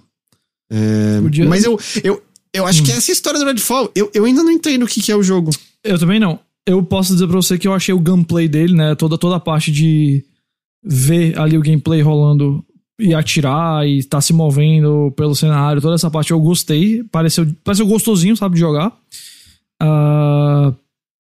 Mas realmente ainda tá meio... O que exatamente eu vou fazer em Redfall? Qual que vai ser... Se eu passar 3 horas jogando esse jogo, o que é que eu vou fazer nessas 3 horas, sabe? Eu acho que talvez seja mais por aí o meu mistério com esse jogo, né? Bem assim... O que será jogado em Redfall? Mas é mais... ou melhor, como é que se joga o Redfall? É mais... O que se faz em Redfall, sabe? O que é o meu tempo em Redfall? Eu também fiquei meio assim, eu não sei nem o que falar dele direito porque eu me sinto meio ok, eu tô curioso. Eu acho que eu vi o suficiente pra ficar de olho nas próximas coisas, sabe? Stalker 2, sem surpresa, foi adiado mais porque tem uma guerra rolando na Ucrânia. Pois é. Prioridades são outras. Esse acordo aqui me chamou a atenção, em que a Riot e a Xbox fizeram um acordo de Game Pass. Não é que os jogos estão indo pra consoles, então é mais Game Pass de PC mesmo, né? Mas se você assina o Game Pass, você vai ter acesso aos personagens todos de League of Legends, aos personagens de Vavá e a todas as cartas da primeira série de Runeterra. E eu acho que isso é bem interessante porque eu sinto que a Riot tem tanto a ganhar quanto a Microsoft nisso. Porque é um lance interessante. Por exemplo, você joga League of Legends, você não tem todos os personagens. Mas peraí, então se eu assinar esse bagulho aqui, eu vou ter todos, em vez de gastar em um deles, beleza? Ou talvez a essa altura do campeonato mais o Valorant. Mas ao mesmo tempo, lembra que há uns 3, 4 anos tava lotado de campanha publicitária da Riot pra conseguir novos jogadores? O YouTube era atochado disso, atochado. Teve coisa até especial de Jovem Nerd falando de League of Legends. E pelo que eu sei, eles tinham perdido alguns jogadores. O jogo ainda é gigante, não me entenda mal, mas eles tinham perdido os jogadores. E é uma proposta difícil trazer novas pessoas a um jogo que já tá na ativa há tanto tempo. É um pouco assustador, sabe? Você entrar numa comunidade que já tá ativa há tanto tempo, ainda mais que não é uma comunidade muito receptiva, acho que especialmente quando a gente tá falando de League of Legends. Então eu acho que isso tem até o potencial de servir como atração a novos jogadores. Eu acho que pode servir pra trazer sangue fresco pra esse ecossistema. Achei interessante. Eu achei muito não bom. É... E eu achei que a Microsoft também acertou em cheio com essa parceria. Porque... Não é pra esse ano, né? É só ano que vem, se eu não tô enganado. Mas eu achei que foi uma ótima maneira... Primeiro, eu achei que foi uma ótima coleção de jogos em estúdio pra você trazer em sentido de popularidade e tudo mais. E segundo, que eu acho uma ótima maneira, como você falou, assim, de você permitir que as pessoas entrem nisso, sabe? Porque você já vai ter não só o jogo, mas um pacote do jogo, assim, sabe? De coisas dele interessante pra você já se aprofundar nisso aí. Então, pros dois lados, eu achei muito, muito inteligente. Eu achei uma parceria muito, muito interessante que pode ser repetida. A gente vê coisas parecidas acontecendo com outros estúdios e jogos e tudo mais, sabe? Sim. Eu não me surpreenderia de, tipo, a Microsoft fazer algo com a própria Blizzard, né? Uma vez que a Blizzard feche. De, tipo, taca, sei lá, WoW, Overwatch, Diablo. Sim, sabe? Bom, nesses casos com certeza vai, porque vai estar tudo dentro de casa, né? Exato. O Kojima apareceu no evento da Microsoft, mas só pra dizer, tô fazendo um jogo. Né, ele não tinha nada pra mostrar. E assim, não teve muito impacto porque a gente já sabia dessas informações. É exatamente o que o Jeff Grubb já tinha dito. Tem muito tempo que o Kojima firmou uma parceria com a Microsoft pra fazer um jogo que tire poder da nuvem. E é isso, o Kojima foi reiterar isso. Não teve nada mais além disso ali. Você achou decepcionante esse momento? Não, eu acho que não fede nem cheira, não sei.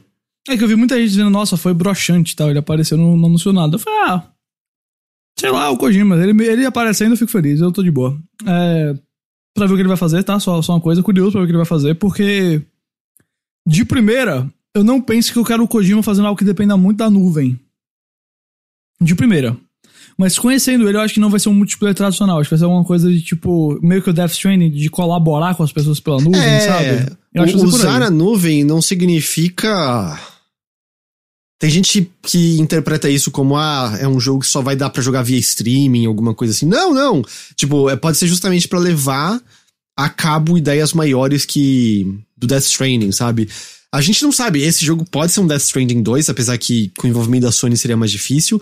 Ao que tudo indica, esse é o tal do Overdose que o Tom Henderson viu um vídeo de conceito do negócio. Seria um jogo com algum aspecto de terror, alguma coisa assim.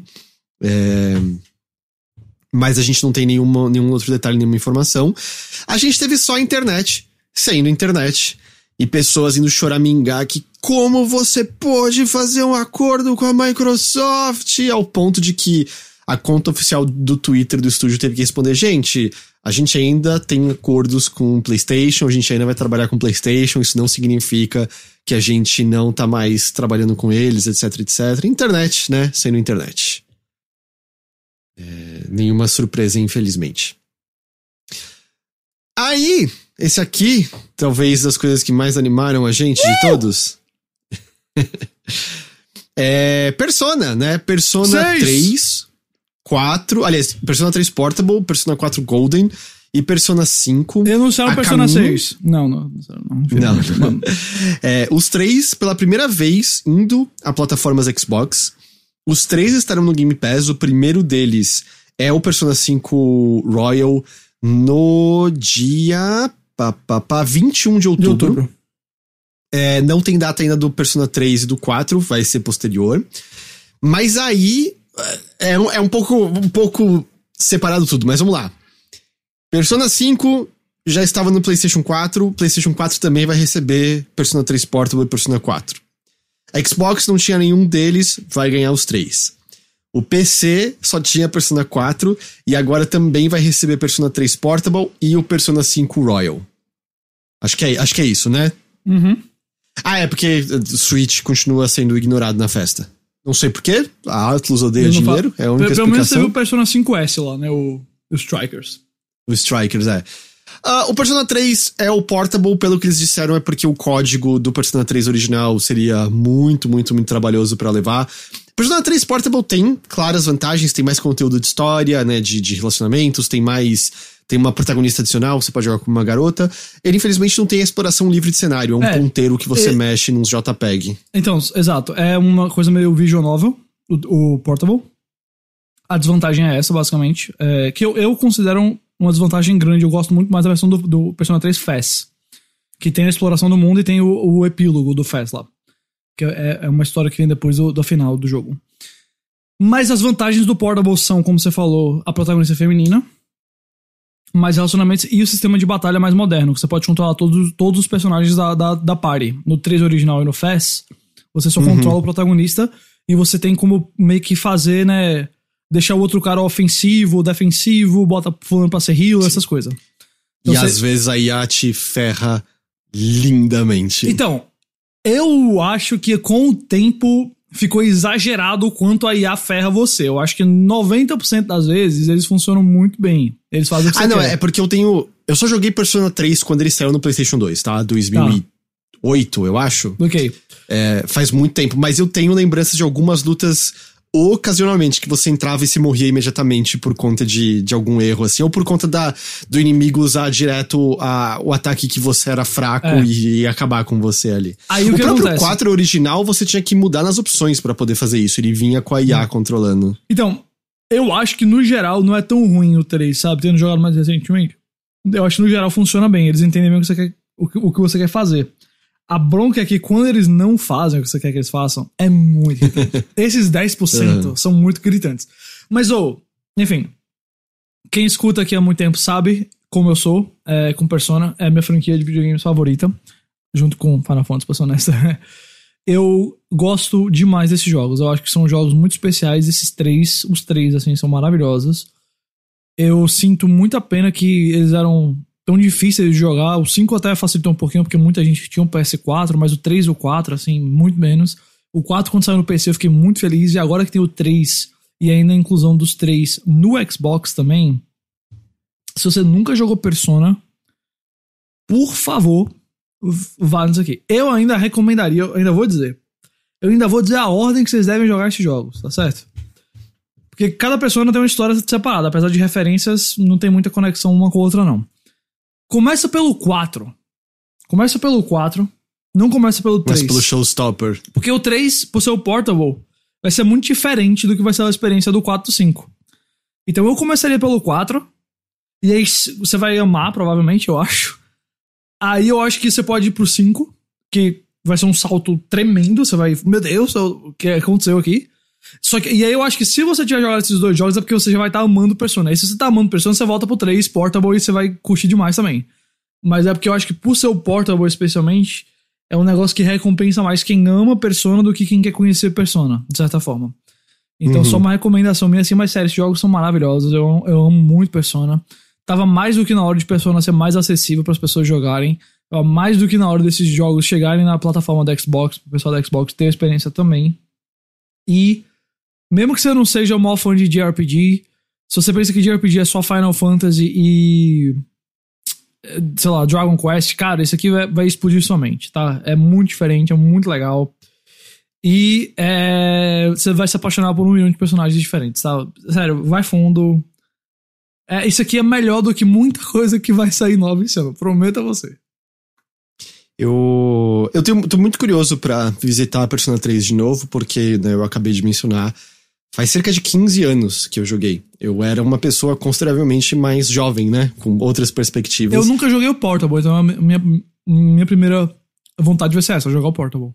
Eu nunca joguei o Portable também, eu joguei só no PS2 mesmo, quando a versão original mesmo. E nem o Fast eu só joguei o originalzão mesmo. E eu acho que essa não é a opinião mais comum, mas o 4 é o melhor de todos, e eu acho a história do 3 melhor que a do 5. Eu acho a história do 3 a melhor história, melhor até que a do 4. Porque o 5 eu já falei, eu acho que a história, infelizmente, eu acho que dá uma boa desandada da metade em diante. Eu fiquei bem decepcionado com toda a parte final dele. Mas o 5, ele refina algumas coisas, melhorias de vida absurdas, né? Só de, tipo, o jogo indicar pra você quando que você tem um novo nível disponível de social link, ajuda tanto. Eu diria que o 4 é o melhor pacote como um todo, levando em consideração tudo. E tem os melhores personagens. Acho que o grupo do 4 é o mais legal. O 3 tem a melhor história por história. Acho a história muito boa mesmo. E o 5 é o melhor gameplay. Então acho que vai por aí. Mas, como você falou, por mais que tivesse acessível via emulador, e é bem tranquilo acessar emulador, é legal tá oficial de alguma forma de volta. E, pô, Game Pass, né? Vai estar no Game Pass aí também pra quem quiser jogar tudo lá. Esse aqui é só algumas datas. Ghost to Scorn, aquele jogo que tem pinto em tudo quanto é lugar, inspirado em Giger. Dia 21 de outubro é lançado, vai estar no Game Pass.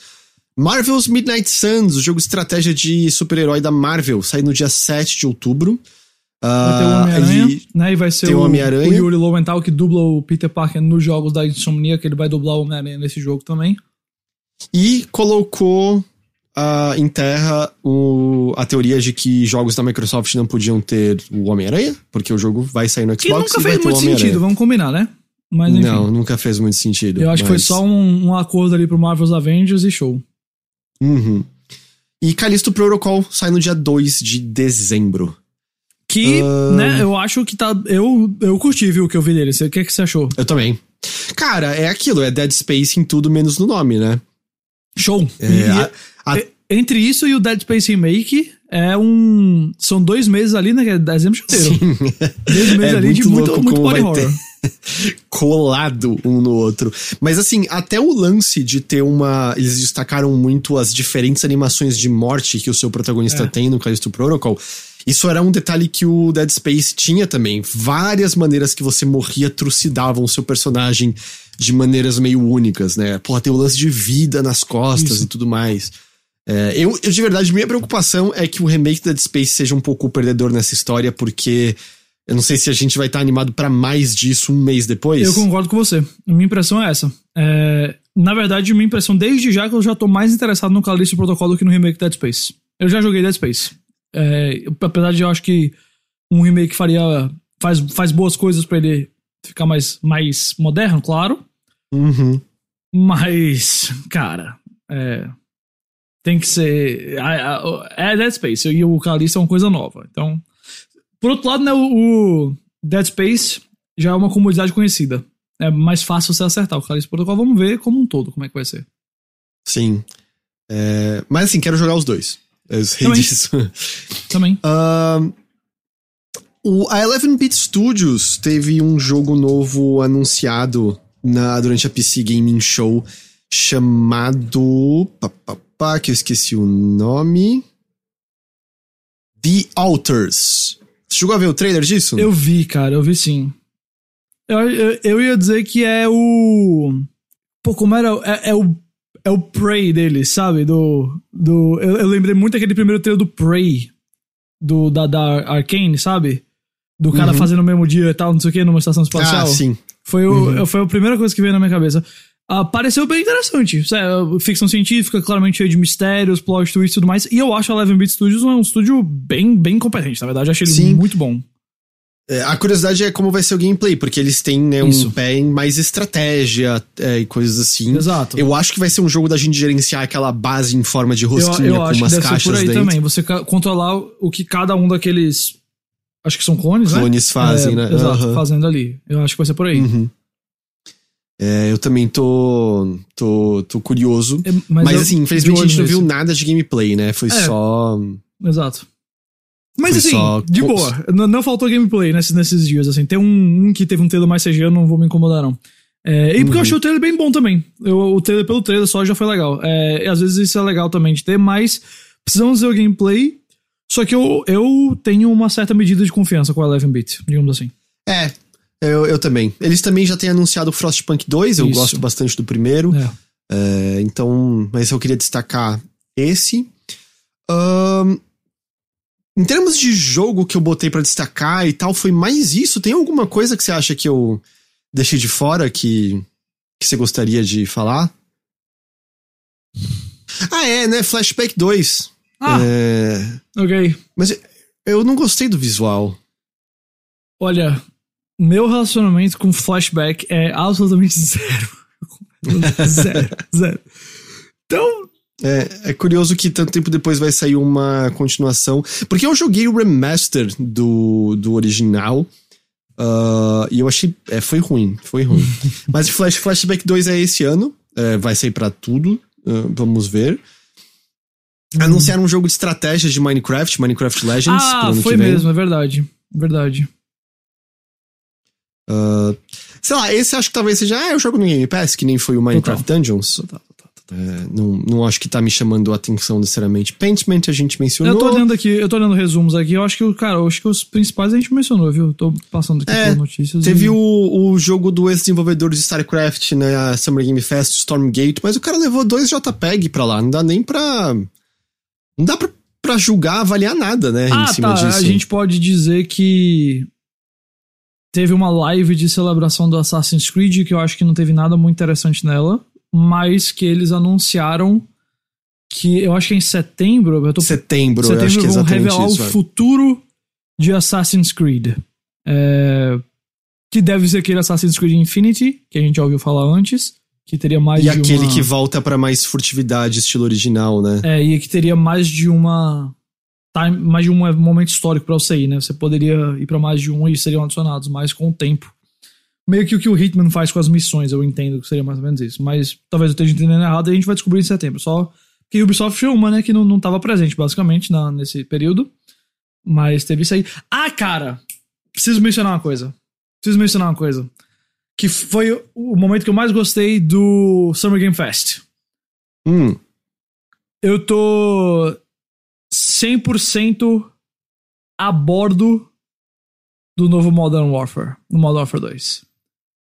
Sério? Cara, meu cérebro desligou naquela hora. Cara, porque sabe aquela coisa? É apelativo o que eles estão fazendo. Mas eu tô nem aí. Eles estão fazendo como eu quero, sabe? É a vibe que tinha em Call of Duty ali no Modern Warfare 1 e 2. Que era uma vibe, eu não vou dizer realista, mas que não precisava exagerar demais, que começou a partir do Modern Warfare 3, eu acho, pra, convencer você de que aquilo ali podia ser empolgante, sabe? Que sabia fazer construções de missões legais. Eu achei a missão que eles mostraram show. É total um remix, vamos dizer assim, da Crew Expendable do Call of Duty 4.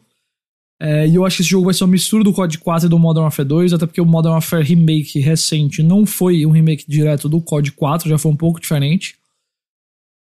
E sei lá, Modern Warfare 2 é o jogo que eu mais joguei na minha vida, até hoje. Então, eu admito que eu sou um pouquinho irracional com ele, de Irracional? Sabe, assim... Meio que você pega uma das coisas que você mais ama no mundo, aí mostra, você quer ter ela, só que diferente e nova, mas com o mesmo espírito. Se for isso, eu tô dentro. Então eu gostei muito do que eu vi, de verdade, eu gostei muito do que eu vi. Claro que tem que ver o multiplayer ainda, claro que tem que jogar. Gostei que vai sair pra PS4 ainda, vou jogar ainda. Não sei se tu PS5 nele. Sei lá, eu sei que muitas pessoas discordam e estão cagando pra Call of Duty justíssimo. Call of Duty já cansou em muitos sentidos. Mas esse daí eu peguei, cara. Eu peguei e falei, tô dentro. Amém. Entendi. Você me conta depois. Tá certo. Mas como eu falei, são só alguns destaques, né? Não tem. A gente, agora os jogos vão saindo, as notícias vão saindo, a gente vai dando uma peneirada nisso, né? Mas eu acho que em termos de destaque foi mais isso. Esse daqui não saiu exatamente nesses eventos, eu Pra ser totalmente honesto, eu nem lembro se a gente chegou a mencionar, mas eu acho que não. Mas TVs Samsung vão receber um app de Game Pass pra jogar jogos via nuvem. Acho que a gente não mencionou. Não, né? Dia 30 de junho chega pros países com suporte.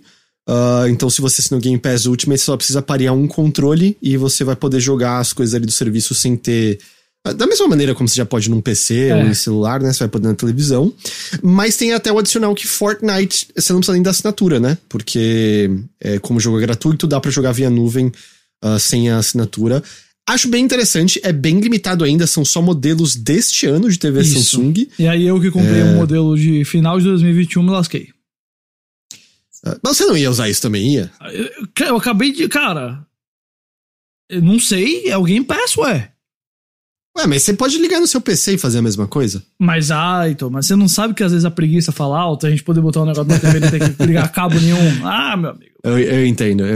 E assim, é aquela coisa, não ter na minha TV, eu passei 5 minutos de frustração e nunca mais vou ficar frustrado com isso. Mas se tivesse, eu ia usar. Justo. Vai chegar eventualmente. Eu me acho. E aí, assim, só pra gente encerrar, porque eu só não queria deixar passar em branco, porque a gente tem conversado bastante sobre isso e eu acho importante. Mas no meio, né, de todo esses anúncios e essa parte mais festança, a gente teve 2 coisas muito importantes que aconteceram na indústria. A Activision reconheceu o sindicato do departamento de QA da Raven. Eu entendo que foi depois que o Phil Spencer disse, olha, se a gente estivesse sob nossa tutela, a gente ia reconhecer, e aí a partir disso já é meio a dica pra Activision, eu não vou comprar essa briga então, daqui a pouco não é nem mais problema meu mesmo, beleza, a gente reconhece. E esse é o passo, brigar com isso não vai adiantar nada, é meio, reconheça, seus empregados desejam isso, trabalhe com isso, faça algo pra poder fazer isso funcionar. Agora a Activision vai entrar na fase de negociação para formalizar um contrato entre a empresa e o sindicato. E o pessoal da Keywords, que são aqueles empregados terceirizados que fazem trabalho de QA para BioWare, formaram favoravelmente para fazer um sindicato. A votação foi unânime, 16 a favor e 0 contra. E agora eles entram na fase de barganha. Vamos torcer aí por eles. Então, passos muito, muito fodas que estão acontecendo no mundo dos videogames. Todo poder aos trabalhadores. Espero que os contratos formados sejam bons. Não é de maneira nenhuma que ter sindicato resolve tudo. Não é que não existem sindicatos ruins. Dá pra isso acontecer também. Mas de qualquer jeito, é um passo grande, é um passo importante e algo que era impensável até pouco tempo. Então, muito foda que isso tudo esteja acontecendo. Sem dúvida alguma. E é isso. Essa era a coisa final que eu tinha colocado na pauta aqui pra gente hoje. Show, cara. Mas a gente pode se despedir. E agora jogar, né? Coisas. Tá cheio de jogos saindo. Eu quero jogar videogames. Eu gostaria muito de jogar videogames também nesse momento. Qual que é... Vamos, só pra meio que pegar assim... Qual que é uma coisa aí que teve nesses dias que você... Vamos dizer... Coisa nova, tá? Então eu vou tirar assim, Persona, voltando e tal, mas uma coisa assim que você tá animado pra jogar em breve. Em breve? Em breve, porque senão eu vou dizer o Final Fantasy, aí não conta, é chato. Tá, em breve... Pentiment é novembro, conta como breve? Acho que sim, eu acho que até o final do ano, sem dúvida alguma, conta. Se bem que eu te dou um mais perto disso. Qual? O Marvel's Midnight Suns. Eu quero jogar. Eu gosto da Firaxis, eu gosto de estratégia, eu gosto de tática. Eu quero jogar. Eu vou dizer, sabe mês que vem tem Stray, né? Mês que vem tem Stray, verdade. Sabe o que eu vou dizer, cara? Callisto Protocol. Eu tô com saudade de ter um jogo de survival horror, jogo de terror bem assim, que dê medo, que tenha uns choques e tal. E eu gostei do que eu vi nesses eventos, eu tô animado pra ele. Já tava de olho nele um tempinho. E eu acho que tem chance de ser um negócio bem legal. Bem legal mesmo. Então vou botar ele. Vou botar ele pra mim. Eu acho que poderia ser o Call of Duty que eu disse, mas eu acho que ali já é uma coisa mais conhecida, de certa forma, pra mim. Eu acho que uma ideia nova seria esse, assim. Apesar de parecer muito Dead Space, claro. Mas se for o Dead Space 3 que esse pessoal ia fazer e não fez, e aí saiu aquele Dead Space 3 com outro nome. É a mesma coisa que a gente diz, eu queria que o Kojima fizesse Silent Hills com outro nome, sabe? O Quiet Mountains. Sim. Sure, whatever. O Quiet Mountain é ótimo. Então eu tô bem interessado nele mesmo. Aquele Last Case of Benedict Fox, eu acho que é só ano que vem, né? Esse pareceu legal, viu? A gente não mencionou, mas eu gostei também. Eu também fiquei bem animado foi um trailer marcante pra mim. E o Crisis Core também, cara. Crisis Core, né? Final desse ano. É que eu já joguei. Bom, você falou que não conta a velho voltando, né? Então. Ok, justo. É porque esse eu não joguei. Eu nunca joguei o Crisis Core, então. PSP foi o único console PlayStation que eu nunca tive, então. Até o famoso Vita tive, tá aqui. Cara, eu tirei umas coisas de caixa essa semana pra arrumar aqui um cenáriozinho, você tá até vendo. Eu achei o meu Vita. Olha só, ele tá aqui. Eu olhei pra ele olhou pra mim. Eu falei, ok, valia esse cantinho. A bateria tá de boa ou tá estufada? Não faço ideia, cara. Nem tirei eu só levantei assim o casezinho dele. Eu olhei pra ele e fechei. Não mexi mais nada depois. Entendi. Tá bom, Ghost, é isso. Eu ainda tô com muita vontade de descansar profundamente esse fim de semana. Ainda tô meio exausto dessa semana toda e da maratona de lives lá da semana passada. Mas é isso. Videogames são legais. Recadinhos do seu lado? O Chipo tá pra começar um novo podcast, tá? A gente tá com um canal no YouTube, na verdade, melhor dizendo. Que você já pode se inscrever, tá? Deixa eu pegar aqui até o URL, que eu não sei se os caras já mudaram o URL dele. Tinham passado de 2.000 inscritos, mas eu não... Vão lá no meu Twitter, vocês vão ter lá o canal do YouTube do Chipo, tá? Vou estar divulgando que a gente vai estar começando semana que vem a programação lá, bastante coisa que a gente tá planejando de vídeo. Talvez tenha ou não tenha algo direto de novo, de um tapete vermelho de um filme. Que a gente vai estar na estreia. Talvez ou talvez não, vamos ver, não posso falar muito ainda. Mas eu tô muito animado por essa fase nova dos vídeos aí, tá? Bastante trabalho de preparação, espero que dê tudo certo. Acho que vai, mas dedos cruzados. E para aquele 1% de ouvintes aqui que ligam pra esportes, particularmente basquete, terminou a NBA, teve o título lá e o 3 pontos a falta, que eu faço podcast da NBA também, cobriu aí a final. É uma das razões que eu tô meio assim, peço perdão se eu tô meio pra baixo hoje aqui, meio desfocado. Eu dormi muito pouco por causa desse negócio, porque tinha que fazer o programa e o jogo terminou tarde pra caramba. E mais um dia de trabalho e tudo mais, então eu tô meio grog. Mas a gente fez um podcast para cada jogo, que nenhum outro podcast daqui do Brasil fez assim. Então, foi bastante trabalho, mas o resultado eu acho que tá lá. Então... Da hora. Show. E aí do Chipo, como eu falei, né? Semana que vem vai ter bastante coisa mesmo. Então, no canal lá do YouTube. Então fiquem bem ligados, tá? Eu também recomendo você seguir no Instagram, Chipo Oficial, que eu acho que vai ter umas coisinhas divertidas por lá. Beleza, vamos nessa então, que eu também quero dar uma paradinha aqui. Ghost, muito obrigado pela sua companhia. Um prazer, meu bom. Semana que vem a gente tá de volta com mais notícias da Nave Mãe. Até lá! Falou! Tchau, tchau.